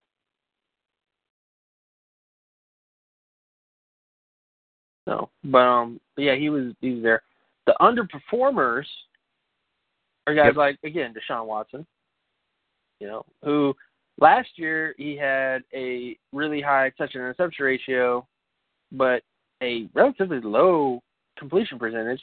This year it's the opposite. He has a okay completion percentage, but he has a 2.57 to 1 touch and interception ratio, which is kind of, but yeah, he's one of the guys that kind of fits in that category. And Brad Kaya, too, is a guy who has relatively high completion percentage, but 2.5 to 1 touch and interception ratio. Just ain't cutting it at this point. At this level of play, that's not as high as it needs to be in terms of a guy who's not throwing too many picks. Got it. Anybody else looking extraordinary in terms of how they stack up with the other people in your position grouping based on the kind of work you do? Is anybody else who's great or close to great based on market share and things like that? Right. Well, at the running back position, we'll shift gears, I guess, to that, because there isn't that many people, but there was 5 running backs who hit the level. I was actually surprised, but then again, I only did the Power 5 and the AAC. I'll be doing the other ones later because it takes time to do all this stuff. But, but when it comes to the Power 5 at least, and that sort of thing, Christian McCaffrey, of course, is number 1, with 42% total offensive market share, which kind of debunks sort of it doesn't really debunk anything, but again, it's pretty much the same, actually a little bit better than last year in terms of his total market share. Dalvin Cook is there, which that's obvious, in terms of his impact at Florida State. Jamal Williams is here, and Justin Jackson from Northwestern is here. Now, I don't quite see Justin Jackson I kind of see Justin Jackson as kind of a poor man Pumphrey, actually, in terms of what he can do, because he's a guy who kind of makes you miss, but he doesn't quite have the same amount of breakaway speed, I guess, in terms of his game. And he also looks kind of size-wise similar. But these aren't a bad bunch of running backs. I mean, Jackson, I think, is solid. Jamal Williams, I think, is really good. Dalvin Cook, really good. Christian McCaffrey, really good. And Fournette is just with injury stuff. But Fournette and Cook and McCaffrey were all guys coming into the season that already hit the special market share production stuff. So it isn't that surprising that they're here again at this point. So those are kind of the guys there. At wide receiver, I've seen some of these guys. I haven't seen some of these other guys. I've seen Etta Tawu, the Syracuse wide receiver. Mm-hmm. I think he's solid. I just have issues with his route running. He kind of makes some iffy decisions at times when it comes to running his routes into coverage and that sort of stuff. But he is good after the catch. He can break tackles and stuff. Noel Thomas is another guy who kind of hit that. I've seen his tape. He really isn't that great, though, in terms of just what he brings to the table, in terms of routes and that sort of stuff. Cortland Sutton is a guy that I really, my big issue with Sutton is just that he's the type of guy where I really like him, but there's just stuff there from a route running perspective that needs to be cleaned up. He can do what he's really good at is glide manipulation. He's really good at getting wide receivers to kind of go where he needs them to go and then break. But his breaks are not they're not the cleanest, not the most clean in terms of his breaks at times. And he oftentimes tips off a lot of what he does too at times. And I think some of that's just because there's kind of a limited amount of stuff he's doing in SMU. But I just think if he put a little bit more effort in his releases and those types of things, he'd be able to get more separation. Because there's times where he does the sort of Treadwell sort of stuff where he's just going to catch the ball no matter the fact the cornerback knows what he's doing. But I just don't think that that's a sound strategy in the future. Like, you need to at least be trying to be a little bit more deceptive when it comes to all your patterns, not just your intermediate or your double moves, which I think that's just my only thing with Sutton. But he is a very talented player. Austin Carr's here, too. We already talked about him. Malik Turner at Illinois is an underrated guy that people sleep on. Kevon Lucas is here, which nobody talks about either, but he's a guy I was a big fan of, going a while back. Isaiah Jones from East Carolina's here. Shelton Gibson's here. Isaiah Ford's here. A lot of Isaiahs, actually. Isaiah McKenzie's here. James Washington's here. D.D. Westbrook. Chad Hansen from California. Brian Switzer. Seth Collins. Amara Darbo from Michigan is here, who is a guy that, again, he's better than Jehu Chesson. He's better than him. He's just better breaks, better intensity in what he does. He's not a great wide receiver. I think there's some things he could improve on, but I just think he's a more he just has a little bit more oomph to him. Fred Ross at Mississippi State is there. Jester Way at Pittsburgh is there, and he's kind of a slow possession guy. Josh Reynolds at Texas A&M is also here. And I know some people are in this Josh Reynolds bandwagon sort of stuff, which, I mean, I think he's a good wide receiver. I just don't think he's that, I think he's like a great, great player, but he's a good player. He's a very good player, and once again, a guy who has a chance, I think, to be a terrific, number 3 wide receiver at the next level, sort of in the mold of, better than guys like Buster Davis, but sort of, better comparison. I guess sort of in that, he's much smaller than Brandon LaFell, but sort of similar in where I think he might settle in. Right.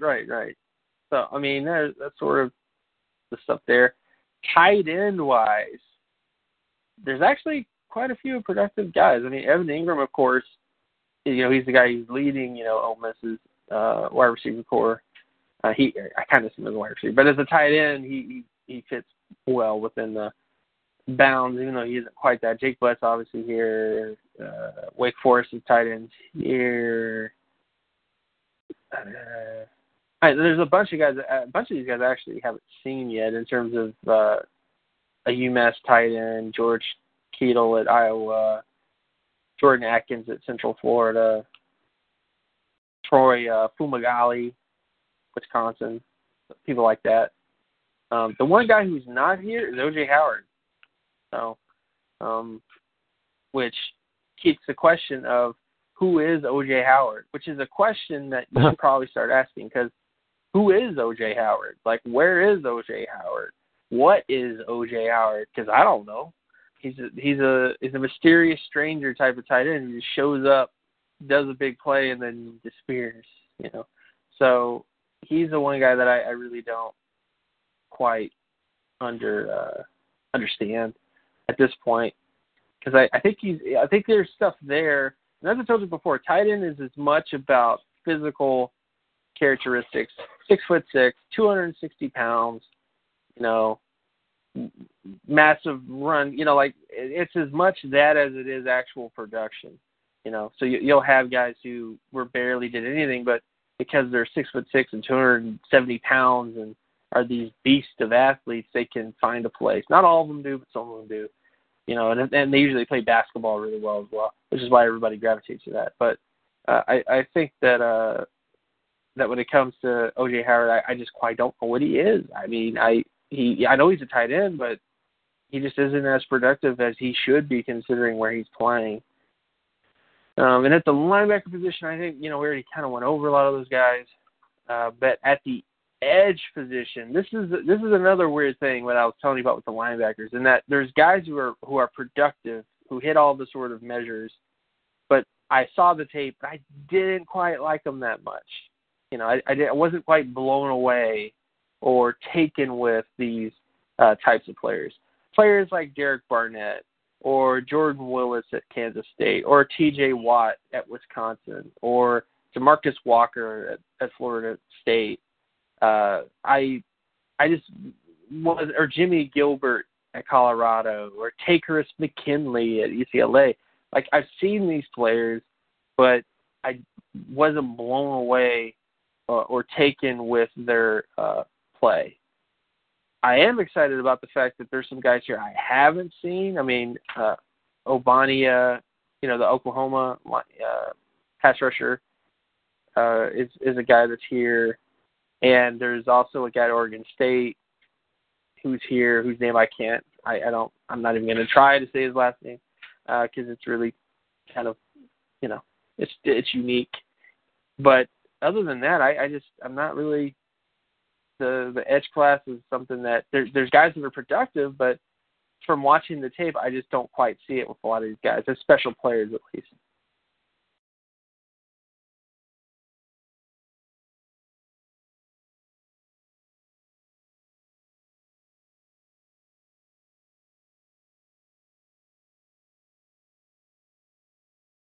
So that leaves us with the rest of the season. For me, a lot of that was sorted out, thankfully, beginning as early as this. In fact, in some cases, before this date on a calendar, you heard the term meaningful baseball. Not so much with football. I think people just sort of looked and said, okay, 1,052 years. I can't seem to completely shake the habit, but you have one person who literally, looks like he stepped out of,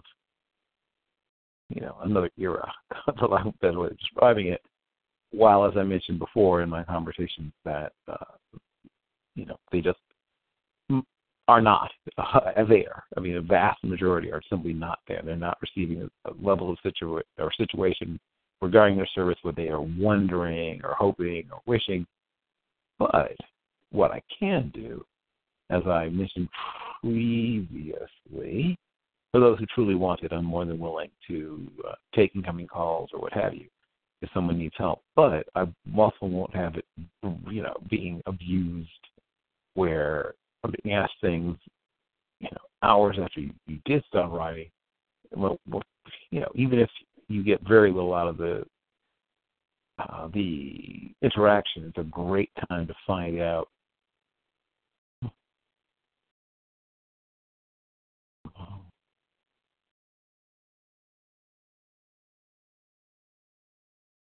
Okay, jumping back over to, or at least a moment of defense side of the ball. So I now do a separate slot corner ranking so as to differentiate them from, those that do have to make their living out on the, the field within a field. But are there any things that have jumped out with you at all? I know you said the linebacker class thus far has been, your least favorite, stated in multiple different ways.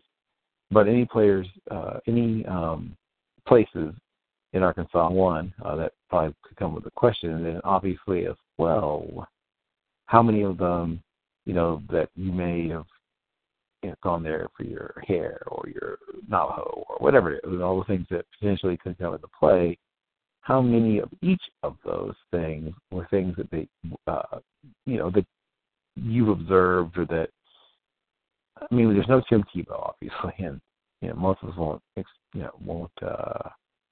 most of us won't.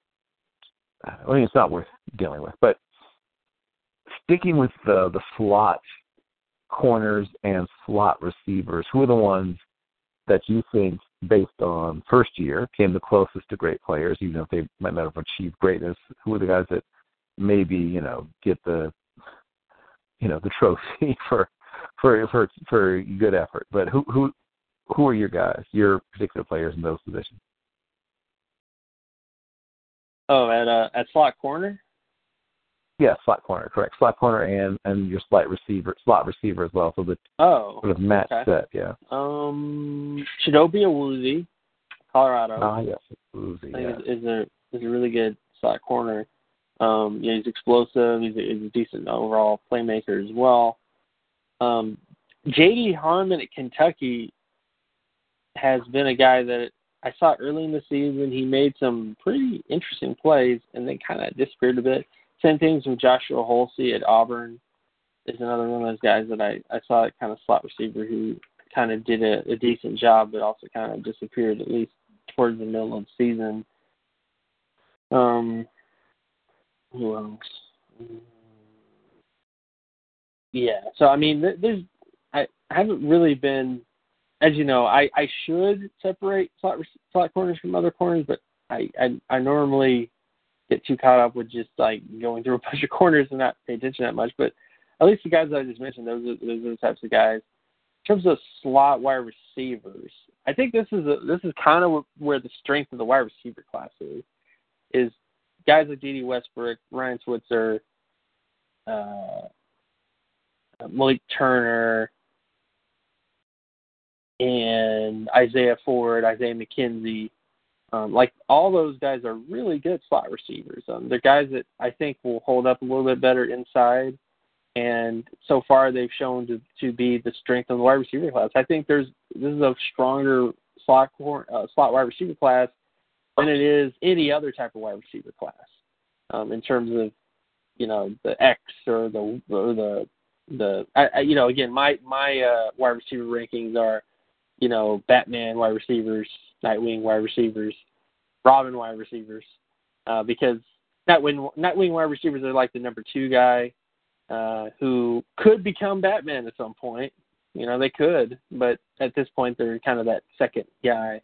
And I think in terms of this class, the Robins are the most prominent, the slot guys those are the guys that, are the most fun to watch and the most productive, at least up to this point. Guys like Westbrook and Switzer have been very productive players. Same thing with Ford and McKenzie. Okay. Any other surprises in terms of thus far? Once again, I know we're only, just moving past the halfway point. But in your opinion, are there any other surprises amongst the players? Once again, could be positive or negative that we haven't discussed previously. Somebody who is way better than expected, or like I said, in the reverse, somebody who's not producing, not playing, not whatevering at the level that previously had been expected. And obviously, particularly, I would say the one guy, actually, the two players I don't get is how I would put it. I don't get Lowell Lotulelei, and I don't get Jerron Jones at Notre Dame. I don't think Lotulelei should deserve any first-round buzz. I don't think he should be considered anything but a 3-tech who has trouble getting off blocks and being really productive and penetrating into the backfield.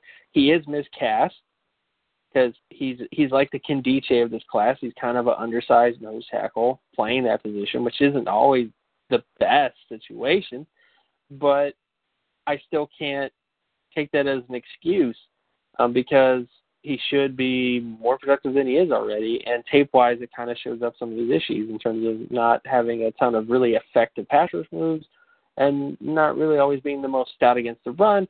And with Jerron Jones, I don't really care. If you are a really big player who gets an interception in coverage and you look nice doing that, do that all the time.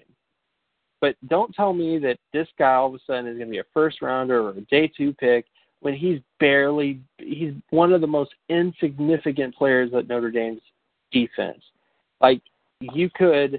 He's one of those guys where if you go to take a bathroom break during a Notre Dame game, you'll probably miss him because he's barely on the field and playing and doing anything. And I just don't understand why guys like Lotulelei or Jerron Jones especially continue to get this buzz of being first-round players or second-round players when nothing on tape and especially production says that it warrants that type of attention. Yeah, I haven't had a chance to really study Lotulelei. And I guess to a lesser extent, I've seen Jones, but I haven't seen the things that other people have seen, I guess, is the best way to put it. I saw a guy that did show some lower body pop and explosion. And that's basically the only note I have on it. I'm sure there's more to him, but I just haven't witnessed it yet. But, this is Lotulelei.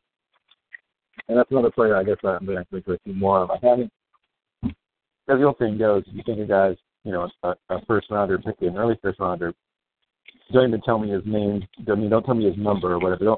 I shouldn't have to look for him. He should make me see him. And the one thing I'll say about both of those guys is neither of them has forced me to notice.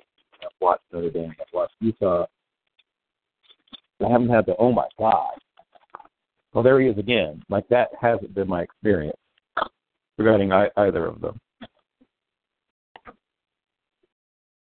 So that much I have exactly, or have not. Which is why the notes you had on Jerron Jones pretty much the same notes I have for Lotulelei. A little bit of lower body pop, and that's about it.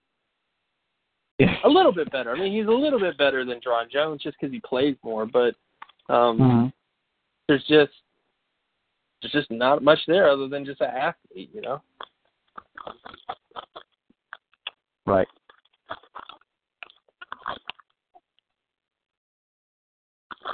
Are there anybody, we talk about Kaiser, obviously, but is there anybody else on the other side of the ball who falls into that where the love and attention is inexplicable when it is connected with, or I guess disconnected with, because with the actual play of the player?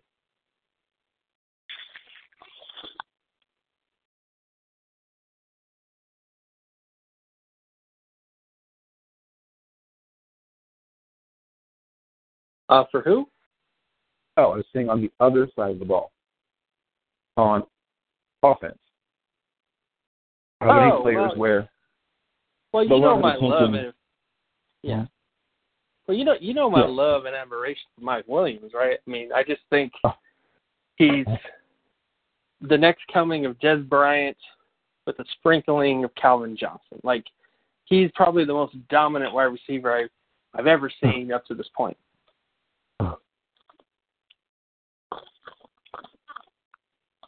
Well, Jimmy's surrounded by other elite-level wide receivers, and that's why he's been putting up dominant statistics. Well, he hasn't really been that dominant. Right now he's about 22% market share, which ain't 30%, which is where he needs to be. Other than the really big game he had against Auburn, he's kind of petered out since then. Which is interesting. He has essentially become like a third wide receiver. Yeah, a possession. I mean, a red zone guy, Right. Like the Indiana wide receiver that I always forget. Hardy. His name. Yeah, James Hardy. Remember that guy? Hardy. I do. It's not he was the same situation. Yeah, he was huge. Red zone target.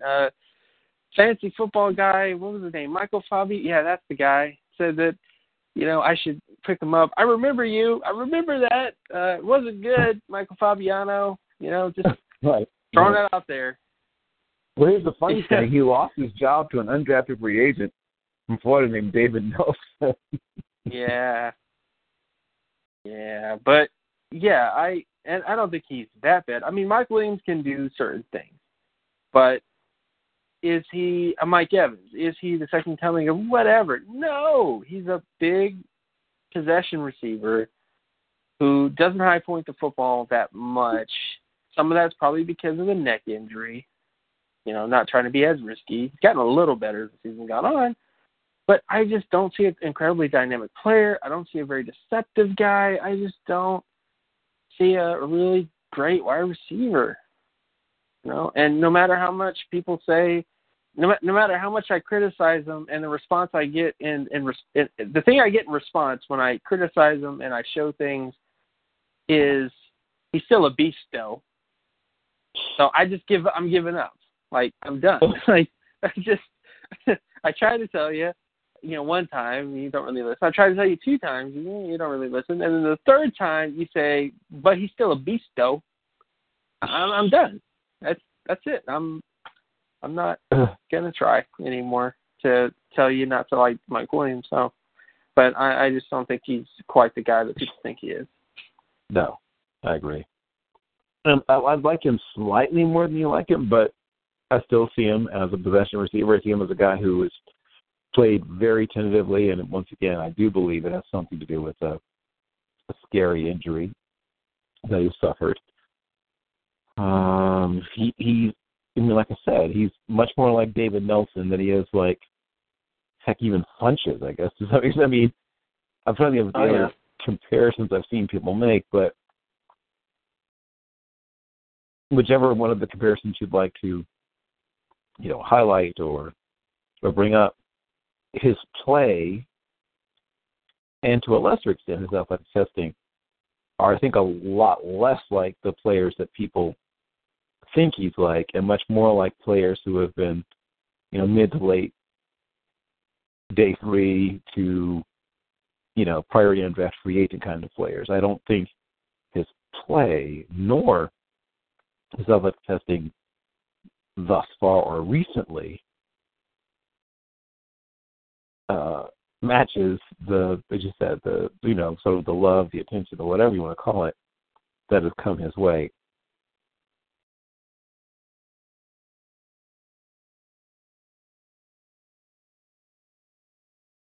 So Exactly. So there's him. Other guy, which I like to play this game of pick that mock, where you look at a random mock draft and you see who they got, and then you wonder about how much tape they watch. versus talking to people, which is not a bad thing. It's not, again, if you talk to people, they usually will tell you who's good and who's not, most of the time. Right. But there is a bit of that sort of thing where they could be lying to you, which they don't even realize that they're lying to them. Let's see here. So we got Reuben Foster to the Titans. That'll, the 11th pick. Oh, poor Steve. Oof. That's really high. Let's see what else we got here. We got Deshaun Watson to the Chicago Bears. That's going to work out. Maybe. It's not the worst. McDowell to San Diego. I'm sorry, San Diego. Let's see here. Marcus Williams to Washington? Really? Okay. Chad Kelly to Arizona. Because Bruce Arians loves character guys now. I didn't know that, Bill, but people that have character issues, Bruce Arians all over those guys. He can't get enough of these character guys. Oh my! Bucky Hodges to the Bengals at 14. Wow! What? Did he get a what take? Right? Wow! I don't know, guys. I don't know if that's gonna work out. DeWan. Oh, they got DeWan Smoot to the Packers, which that's a little high. The Raiders get Royce Freeman. Royce Freeman's not bad. I like Royce Freeman. But I would rather take offensive linemen than whatever. Desmond King to Cleveland. Not bad. That's not bad. Yes. That's actually a good pick. Well, Charles Harris to the Falcons because they're elite now. And, Mike McGlinchey to the Philadelphia Eagles. And the second choice would have been Cordrea Tankersley. Tankersley. Because people can't get enough of that Tankersley. He's just, take it up with that. They got to have him. Gotta have him. That's another cornerback that I just don't really see because he doesn't have very good hips, guys. Like there's a reason he's playing Shuffle Bell. There's a reason because his hips aren't really that great. Again, when it comes to cornerbacks, the hips don't lie. And Jonathan Allen goes pretty high. I like Jonathan Allen, but I'm not quite as enthused. There's actually a lot of defensive players being taken this month. So. Not a ton of offense. Bucky Hodges is probably just the most egregious. Like the tape I've seen of Bucky Hodges this year, it's not like the highlights I watched. Definitely, it's a lot of not being able to block as a wide receiver. A lot of not being the most consistent in terms of catching contested passes, which is what you're going to do a lot as a tight end, guys, and not a lot of impressive lower body strength or just that sort of Gronkowski, Kelsey, type of power to his game. That ain't a first-round pick. That ain't a second-round pick. That ain't a third-round pick. That ain't even a fourth-round pick. That's not even something that you should even consider, thinking about. Well, here's the thing. I mean, I understand that just, this time 2 years ago, he was a guy, on the quarterback depth chart or whatever, and they have converted him over, and now, as a junior, he whatever. Despite his size, he still has a lot of quarterback-ishness to the way he approaches play the game, at least as far as I can tell. I mean, I've obviously derided. I mean, he's cost the team some scores in the red zone with his inability to seal and set the edge on offense. I mean, guys come upfield, they beat him, whether you want to speed, the power. Bull rush, he can be bull rushed, unsurprisingly. He can be beaten to the inside, he can be beaten to the outside. And sometimes, some rare occasions, he can literally,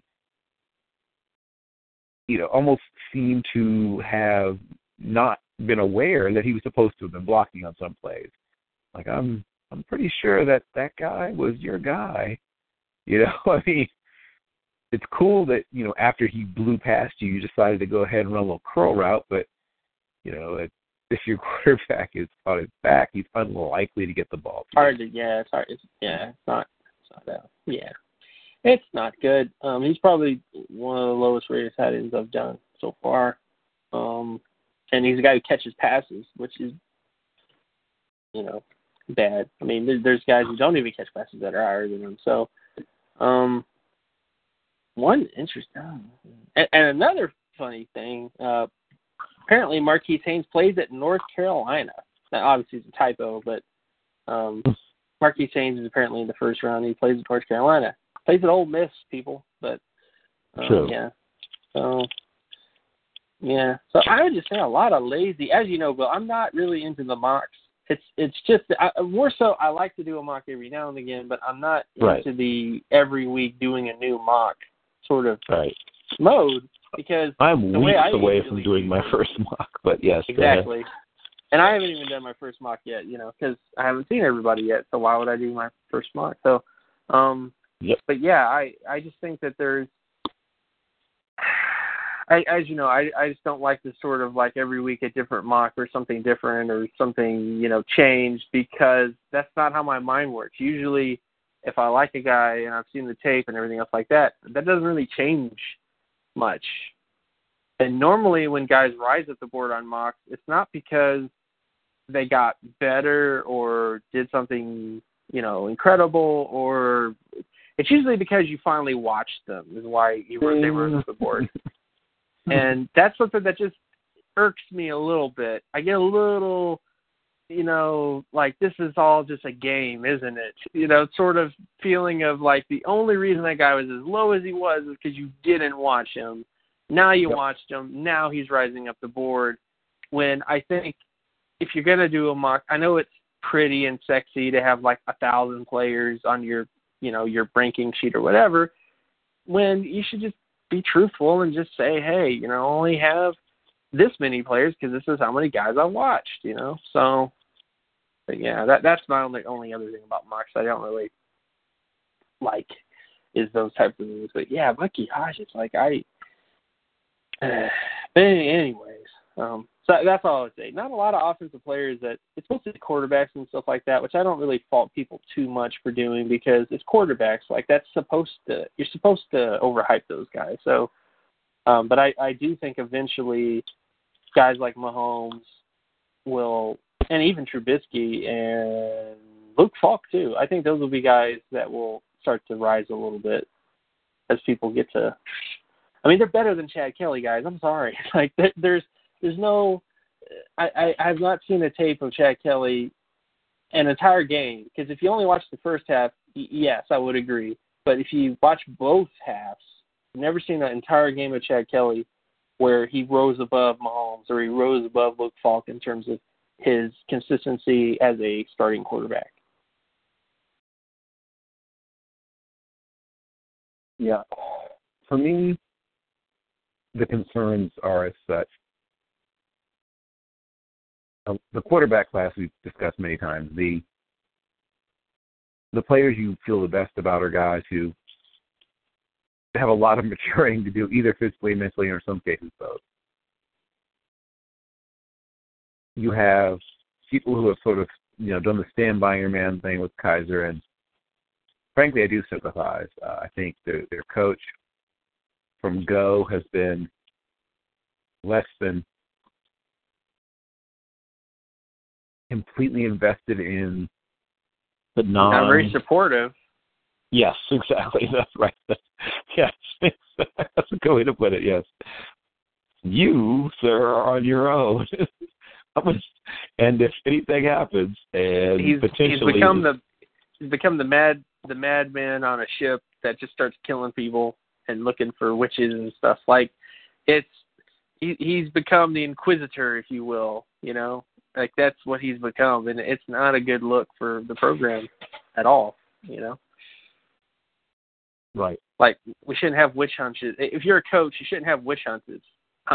on your team. That's not something that's going to work out too well for you in terms of morale, especially. That's the biggest issue at Notre Dame is morale is at an all-time low, and every week it gets worse. Mm.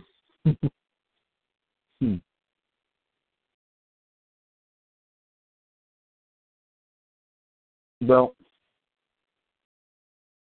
the thing I've noticed, expectations, I think, play into it. I think if the team was having exactly the same schedule with exactly the same results, but you move some things around in terms of when they happen, I think things would be different. I think a lot of times when teams come right out of the gate and lose 2 or 3 back-to-back, coaches tighten up. People are coaching, quote-unquote, to save their jobs, which, I mean, I'm saying it never works because it worked for Tom Coughlin, but it rarely works. But a class of interest to me, because for the reason I don't hear it being discussed super often. So for me, when I take the defensive backfield class as a whole, corners and safeties, there's not a lot of names in the top 100, which is a little bit surprising because, as I said, when I started looking, breaking out some rule books and breaking out some books on, how to represent, this type of yardage versus that kind of yardage, and making sure that, the not tricentennial, not quite that far. No, good Lord. The bicentennial materials were out for the founding of the area and things like that. But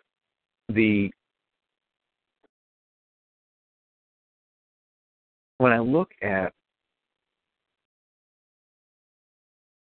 classes that I think have maybe even just a handful, but maybe 4 or 5 of those players perhaps hopefully emerge and being buried in the, the hole. But even for those, for the players I think are perhaps in the most difficult situation of what we discussed and, what their, the team and everything else has said, and maybe is continuing to say, hats off just to playing quarterback in that kind of mess. I mean, much as I love this thing, it would be difficult to conceive of going through what he's going through and having people try to tell you to, basically shut up or whatever you put it whenever he raises his concern.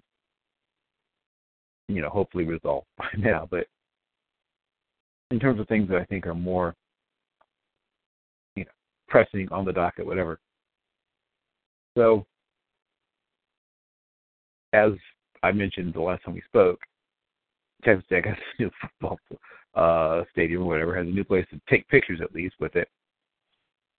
And there's a picture, I think, somewhere of the piece of sod they brought from the other game location, whatever. But the point is that here we are. As you no doubt are aware, I think rankings are coming out soon, right? I mean, the actual, what do you call it? What do they call it now? The election. You mean the 2016 election? Is that? No, I meant poll data. Yes, yeah. I was talking about I believe the first set of 25, top 25 for the. Oh yeah. What do you call it? That's coming out. So I thought, okay, so the Condoleezza Rice special. Yeah.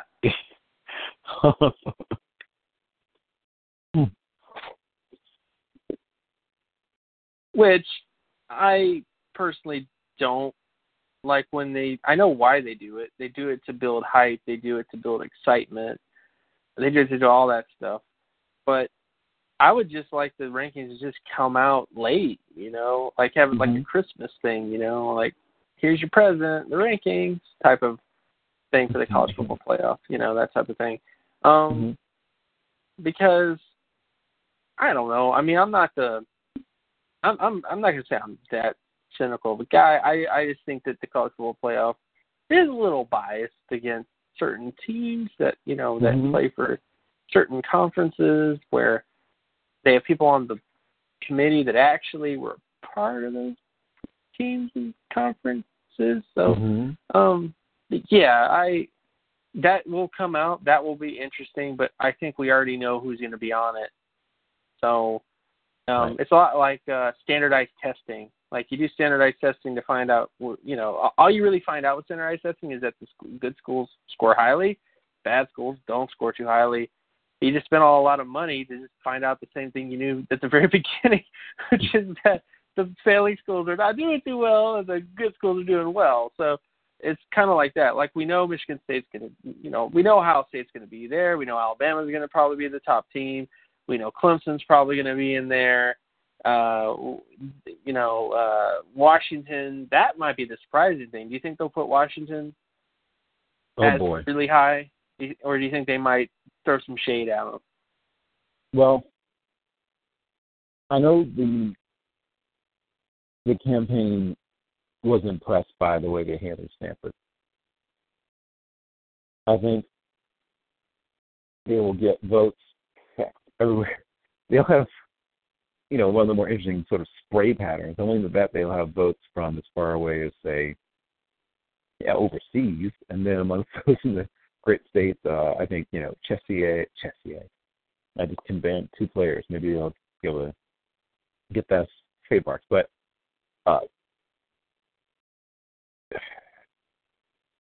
it's always hard to say, but I think that expectations have run amok, and I don't think they'll be able to reach them. Gotcha. So yeah, Clemson. Yeah, I think the top 4 will be Alabama, Clemson, Ohio State, and that 4th team will be, that would be Washington's shot. Yeah, that would be Washington's shot. That hole, that gap, that they don't like Baylor. They don't. What is known is if your name is not Oklahoma, then they don't like you in terms of Big 12 teams. So I don't think they put Baylor there because they have a history of not liking them, and plus there's the sort of the media stuff adds to that in terms of all the sexual stuff. So like that also will add to stuff. So I really, even though I think they might deserve to be there at the 4th spot, I think that there might be too many forces against them because of being where they play and who they are and stuff like that. And they're not Oklahoma. That's the biggest thing. They're Oklahoma, definitely they'd be there. So I think Washington would be the 4th team. Because why not? I mean, if they put another Big Ten team there, like say they put Michigan, like say they put Ohio State, Michigan, and Alabama, Clemson, people would be like Big Ten bias. Like that would be sort of the thing, which would be funny because I thought it was the SEC bias. That was the Big Ten bias. Okay, but yeah, I think they'll probably be pretty even kill and have Washington as the 4th. But I'm still a little. To me, Washington beat Stanford, but if you actually were watching Stanford, you would have seen a little bit. You saw some of the cracks. You saw some of none of the Pac-12 teams have really put up dominant performances. Even Washington, I've never seen like a top-to-bottom dominant sort of thing. And I know they beat Stanford in a really crazy fashion. That was just because Ryan Burns was as bad as he was. Like if they had a competent quarterback in that game, I think it would have been different. But I don't know. As you know, Bill, I'm just not a big believer in the Pac-12 this year at all in terms of talent. Like I think some of the Mountain West Conference teams could beat the Pac-12. Some of the Pac-12 teams, or a good portion of them this year. So.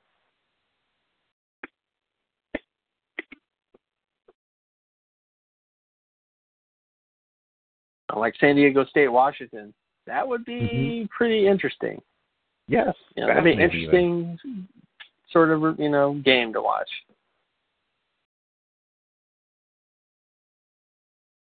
Yeah, that game in particular seems fascinating to me.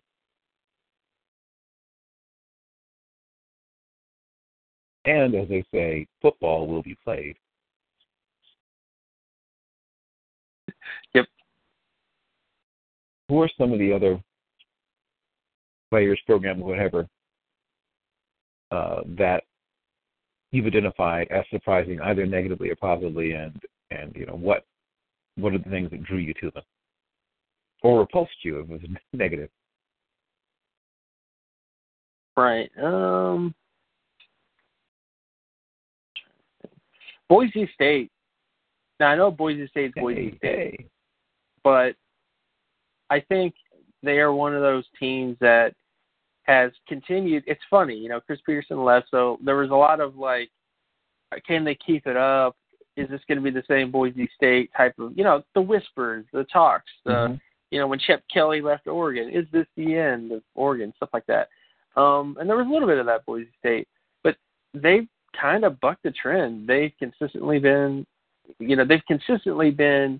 best, if not one of the best Mountain West Conference teams, and they keep that up this year where I like the team top to bottom. I think their quarterback is a guy that has a legit arm, which is always fun to watch. I think the wide receiver core is nice. They definitely, the line is where things get Mountain West Conference-y in some ways in terms of their offensive line, but I do think that the skill position players are decent. I think defensively they're fairly well-rounded in terms of what they accomplish. So I was surprised by them. In the ACC, North Carolina State, I think, is a rising force, if you will. I was really impressed with the defensive players they had there. They had a safety there and a pass rusher there, and Chubb and I think Josh Jones, who were impressive there. And offensively, they haven't really lost as much of a beat. They lost they lost the quarterback to the Patriots, and they're still working. North Carolina State's still chugging along. I think Matt Days is underrated back, and I think that overall, I think that's gonna be a program that might take down somebody. It's one of those teams that I think might get a win that nobody expected that they would get that win. Right. Where they might beat a Clemson, or they might beat a Louisville, or they might beat somebody like that, because they do have the goods in terms of in terms of defensive linemen. They got a little bit of that, and offensive linemen too. So I think they're a lot better than people think they are, and I think they might surprise some people. Yeah, there's a little more to do and agree on that particular one. If you are a connoisseur of body lean, if you are a connoisseur of, those guys who will just, hey, I think I might see 3 yards there. Let's see if that's what that is. And, takes them right into the teeth of defense. And the best of the best know how to do that without taking, the dead-on shot that might be the one that ends your career. And obviously the guys who are less good are not always able to avoid that. But let's spend a little time on the running back class. I found that there was a huge number of running backs that I'd given at least a,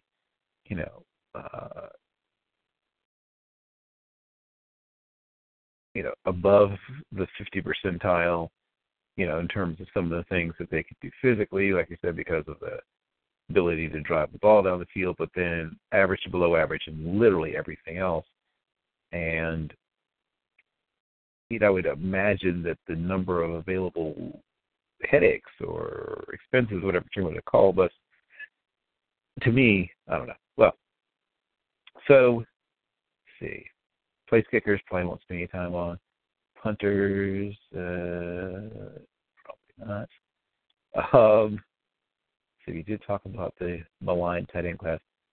So amongst the, I guess, hey, since pass rush is so darn important, based on the numbers, Jim, based on, the first half of the season, who are the best of the quote-unquote edge players, pass rushers, whatever term you want to use, who have been the guys thus far? Well, keep in mind, I'll say the guys that hit they hit the solo tackle stuff, they hit the sack stuff, they hit the TFL stuff.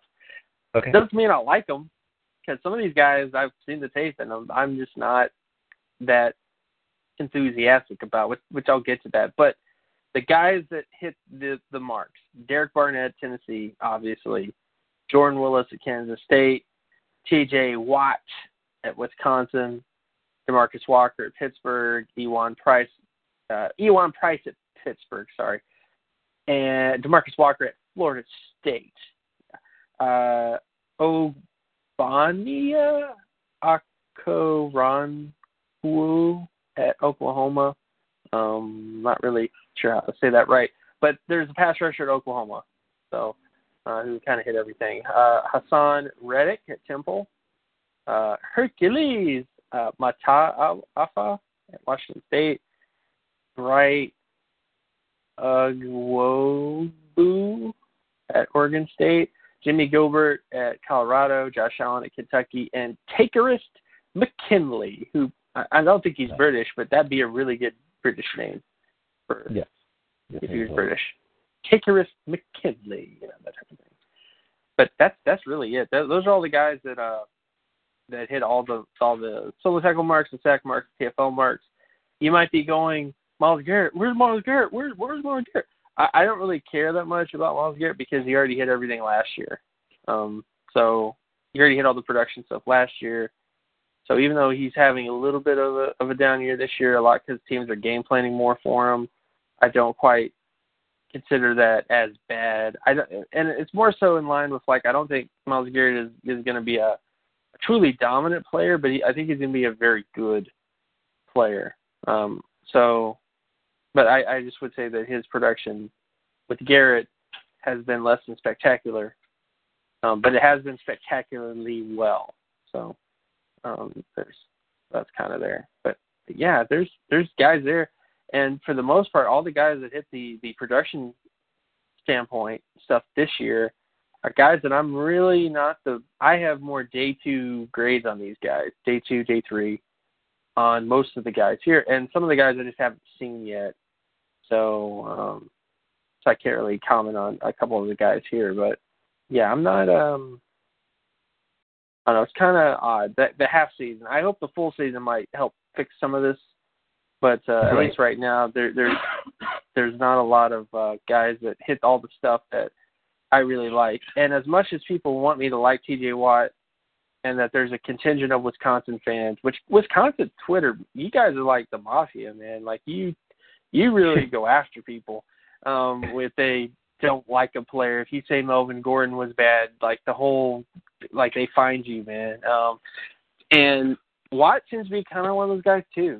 There's a lot of contingent of people that are really big fans of him. I know you mentioned him previously, just because he's a rising name. Obviously, his last name's Watt, and he's getting sacked, so people are gonna pay attention. But I just wasn't. I didn't see a particularly explosive player. I felt like he was explosive. I felt like he was a smart player. He's a tough player, but I didn't quite see the type of athleticism of a special player, and I didn't see the total instinct package 100%. But he just was a little off. He looked more like a contributor, like a guy that is kind of like a number 2 pass rusher, sidekick kind of guy, more so than a special player. So I don't know. But I know that there's a contingent of Watt fans out there. And DeMarcus Walker is someone I'm also a little torn on just because he's the type of guy, the game where he had 3.5 sacks, literally, Bill, it was swim move, swim move, swim move, swim move, swim move, swim move, swim move, swim move. Didn't work. And then the second half, it started to work. Miraculously, the swim move started to work. And then he started getting penetration. He started getting into the backfield. So I will give him that. I will say his persistence is really good. But I just didn't see a very smart, pass rusher. You know, I just saw a guy that was just kind of getting upfield and not changing things up, not trying to vary moves, and it didn't have a really effective bull rush too, which is something that if you're a 6'2" pass rusher, I'm not going to say I'm biased against you if you don't have a really good bull rush, but you got to lead with. For me, if you're that type of guy where you're short and you don't have really great length, you need to have that bull rush to be the main cog, because that's something that's going to work more consistently than a swim move, which isn't always going to work if you don't have that length and you don't have that power too. So I just felt like because Walker's best pass rush move was the swim move, and based on his size and the way he should win versus how he wins, I just was kind of turned off by him. Despite the fact that he hit every single number in terms of production stuff, but I just didn't quite see a very great player. But I don't know. I mean, I'm gonna watch another game of him, but I just didn't quite see all the goods with him 100%. In fact, the only guy here is Juan Price. You know, he's the only guy that, based on what you see athletically speaking, yeah, he looks like Darren Sproles playing edge, but he plays it pretty well, and Darren Sproles wasn't a bad player. So, there's a bit of that to him as well. But yeah, not a lot of guys. Again, the guys I haven't seen is the Oklahoma pass rusher, the Temple pass rusher, and the Oregon State pass rusher. I haven't actually got a chance to check out those guys, so I don't know how good they are or not. I just haven't seen them. But everybody else, I wasn't that enthusiastic about.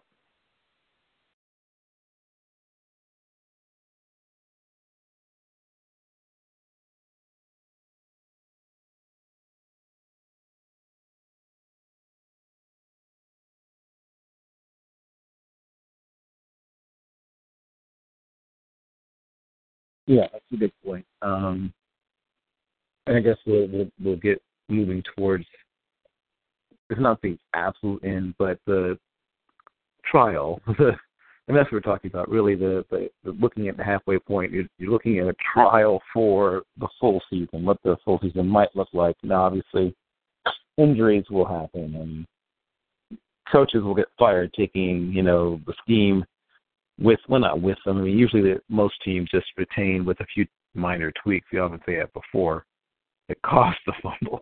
But in just terms of the players with the greatest amount of production, regardless of when it was, where it was, how it was, things like that. So your most improved, I'll start with that, instead of saying Rookie of the Year. So who was your most, or you can go with the first, second if you want to, players in this particular draft? I mean, at that position. So if they were in the particular draft, how would you have them ranked and why? The most improved? Right. That's the start is, and that's regardless of position. So you have, right. One player. It could potentially be the same player. So that's allowed. Interesting. Most improved. Huh. Amongst the tight end class, is there a guy who, even if he hasn't done a great deal, years or whatever, but something could happen. Great combine, whatever the things are that set off guys who are quote unquote climbing. What would he have to do, and how far do you think he's from being able to, step in there and start?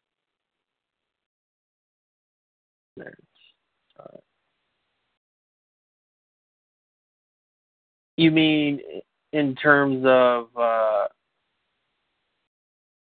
guys in the NFL, or do you mean in terms of like college football? Yeah, so we're looking at the halfway point of the season, or so, or we did, and now we're breaking into how they got there. So, if you're okay, I got you. Right. Okay. Right. Yeah, I kind of get. Yeah, I kind of get it now. Most improved. I'd say Dalvin Cook. I know it's a cop-out answer, but Cook at the beginning of the year was impatient, which was a virtue of his. Like, that was something that was kind of always there last year, and at the beginning of the year wasn't there. He was kind of trying to bounce stuff outside all the time. He just was playing like a player that wasn't letting the game, I know it's a cliche, but letting the game come to him. He wasn't really doing that. He was kind of just thinking, like, I got to get the edge, without actually taking the time to set guys up and taking the time to follow the line blocks and just trying to make a big play every time. But as the season's gone on, he's gotten more patient. He's gotten more collected in terms of what he's trying to do. And I think he's the most improved. And I know people are like, "What, Dalvin Cook?" But you got to watch Dalvin Cook from the beginning of the year to now, because he's really taken a 180 in terms of how he was playing at the beginning of the year versus how he's playing now. Because right now, he's playing like one of the best running backs in college football.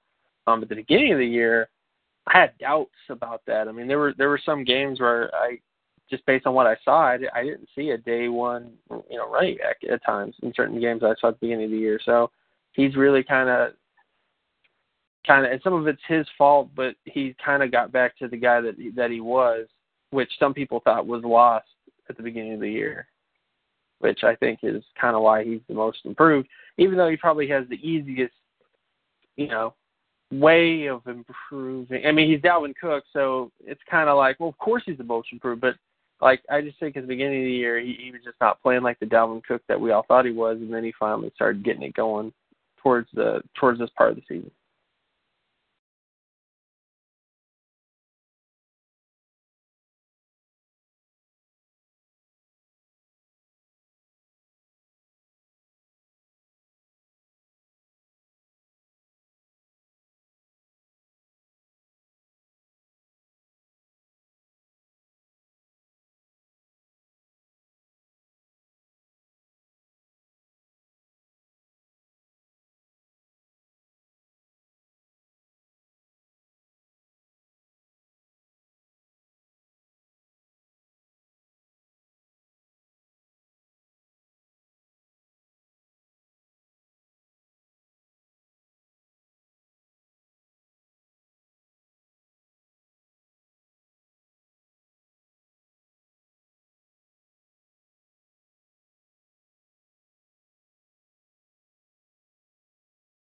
Oh, hello?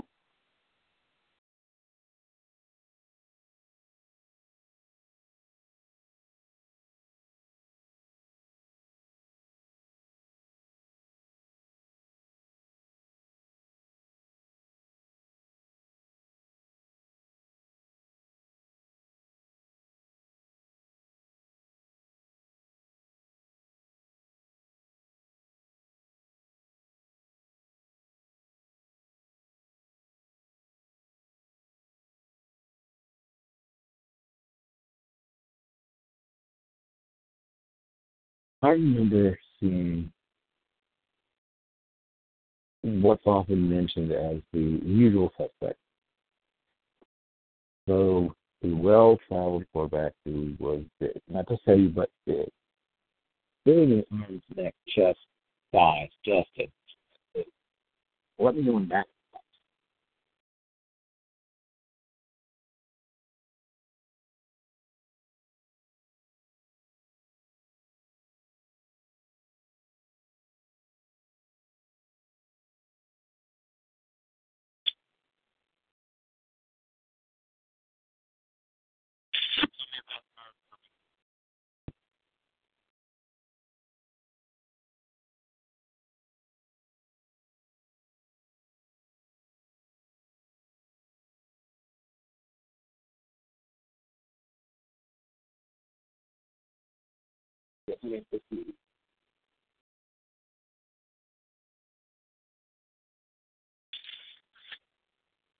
Okay, well then let's turn the page. Any of the games on the docket that are coming up in the next tomorrow. What games stand out to you and why?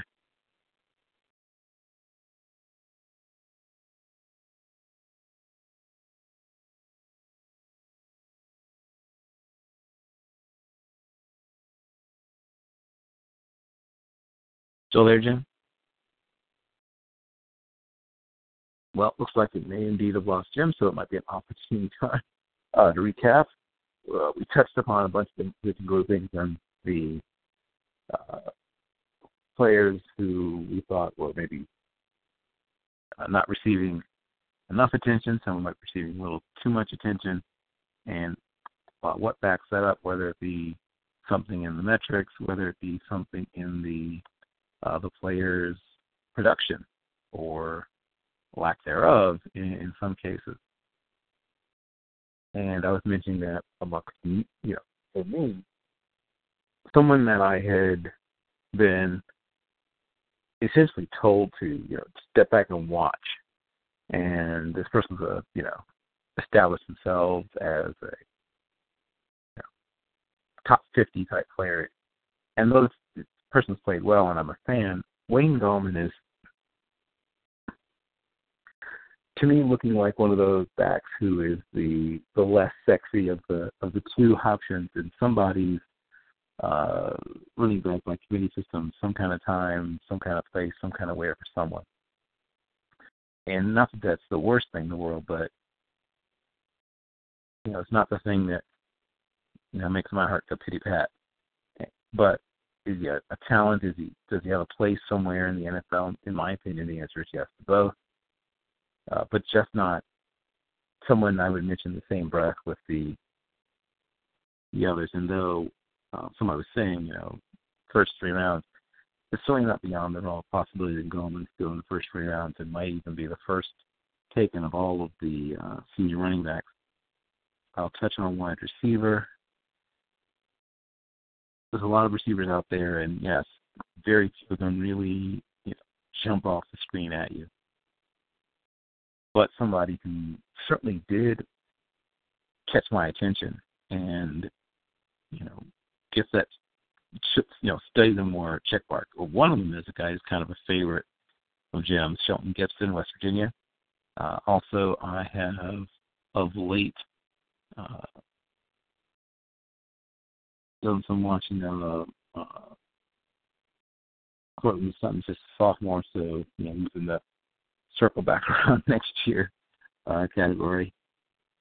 Thomas Spurbeck, and he gets mentioned on this show occasionally. He's better than, the vast majority of you think he is. And, Jim was sort of joking about the white receiver spectrum that goes from Jordy Nelson to Wes Welker, and obviously he's not that much like either one. I guess he's sort of in between. He does have some qualities from each one, and terrific player. Other guys worth mentioning, at least in my opinion. Someone who I've noticed, and once again, draft eligible, but only to come out as junior, is Alonde Staggers, Southern Miss, sort of filling some of the holes that were open when some of the guys moved on. Jimmy Williams, East Carolina. The other guy at East Carolina is somebody that's, in my mind, my opinion, very much worth watching.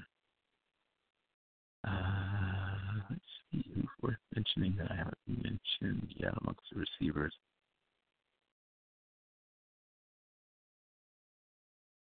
I mentioned Shelton Gibson, one of Jim's favorites at West Virginia. Another guy who, can win with initial quickness. Even though he's not very big, a little tougher, a little stronger, I think, than some people might anticipate for his size. Josh Reynolds, good player. Here was somebody that I don't think gets mentioned enough. Big-bodied, not terribly sudden, not a great runner of routes, but like so many of the guys who is his size, really wins with size. Definitely worth mentioning. And I think Jamari Staples has a chance to help himself. His partner in crime, James Quick, another guy that I think finds his way, onto somebody's team and stays on a roster for a very, very, very long time. Another draft eligible I've just started noticing very recently, recorded, and we Virginia Tech game this week. We got around to watching it. I think Carlos Henderson has a chance, and of course, I hope he takes the school, but he has a chance. Turns over their top 100 player as well.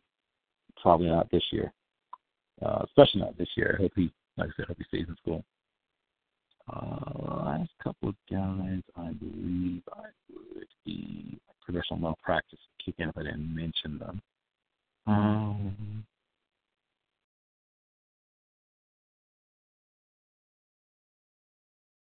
Tim Patrick, another not super sexy, probably not going to jump out of the gym or set the world on fire with athleticism, but smart, knows how to find the open spots, has a lot of the qualities that I think most teams seek. Once again, more of a fourth, fifth receiver, but I believe he'll be able to contribute on special teams.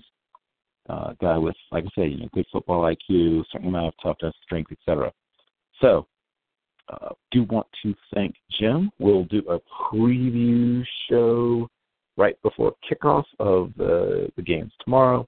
Once again, I do thank you for your time, your talent, your attention. We will do this all again in 1 week. Lucky Land Casino, asking people, what's the weirdest place you've gotten lucky? Lucky? In line at the deli, I guess? Aha, in my dentist's office. More than once, actually. Do I have to say? Yes, you do. In the car before my kids' PTA meeting. Really? Yes. Excuse me, what's the weirdest place you've gotten lucky? I never win and tell. Well, there you have it. You can get lucky anywhere, playing at LuckyLandSlots.com. Play for free right now. Are you feeling lucky? No purchase necessary. Void where prohibited by law. 18+. Terms and conditions apply. See website for details.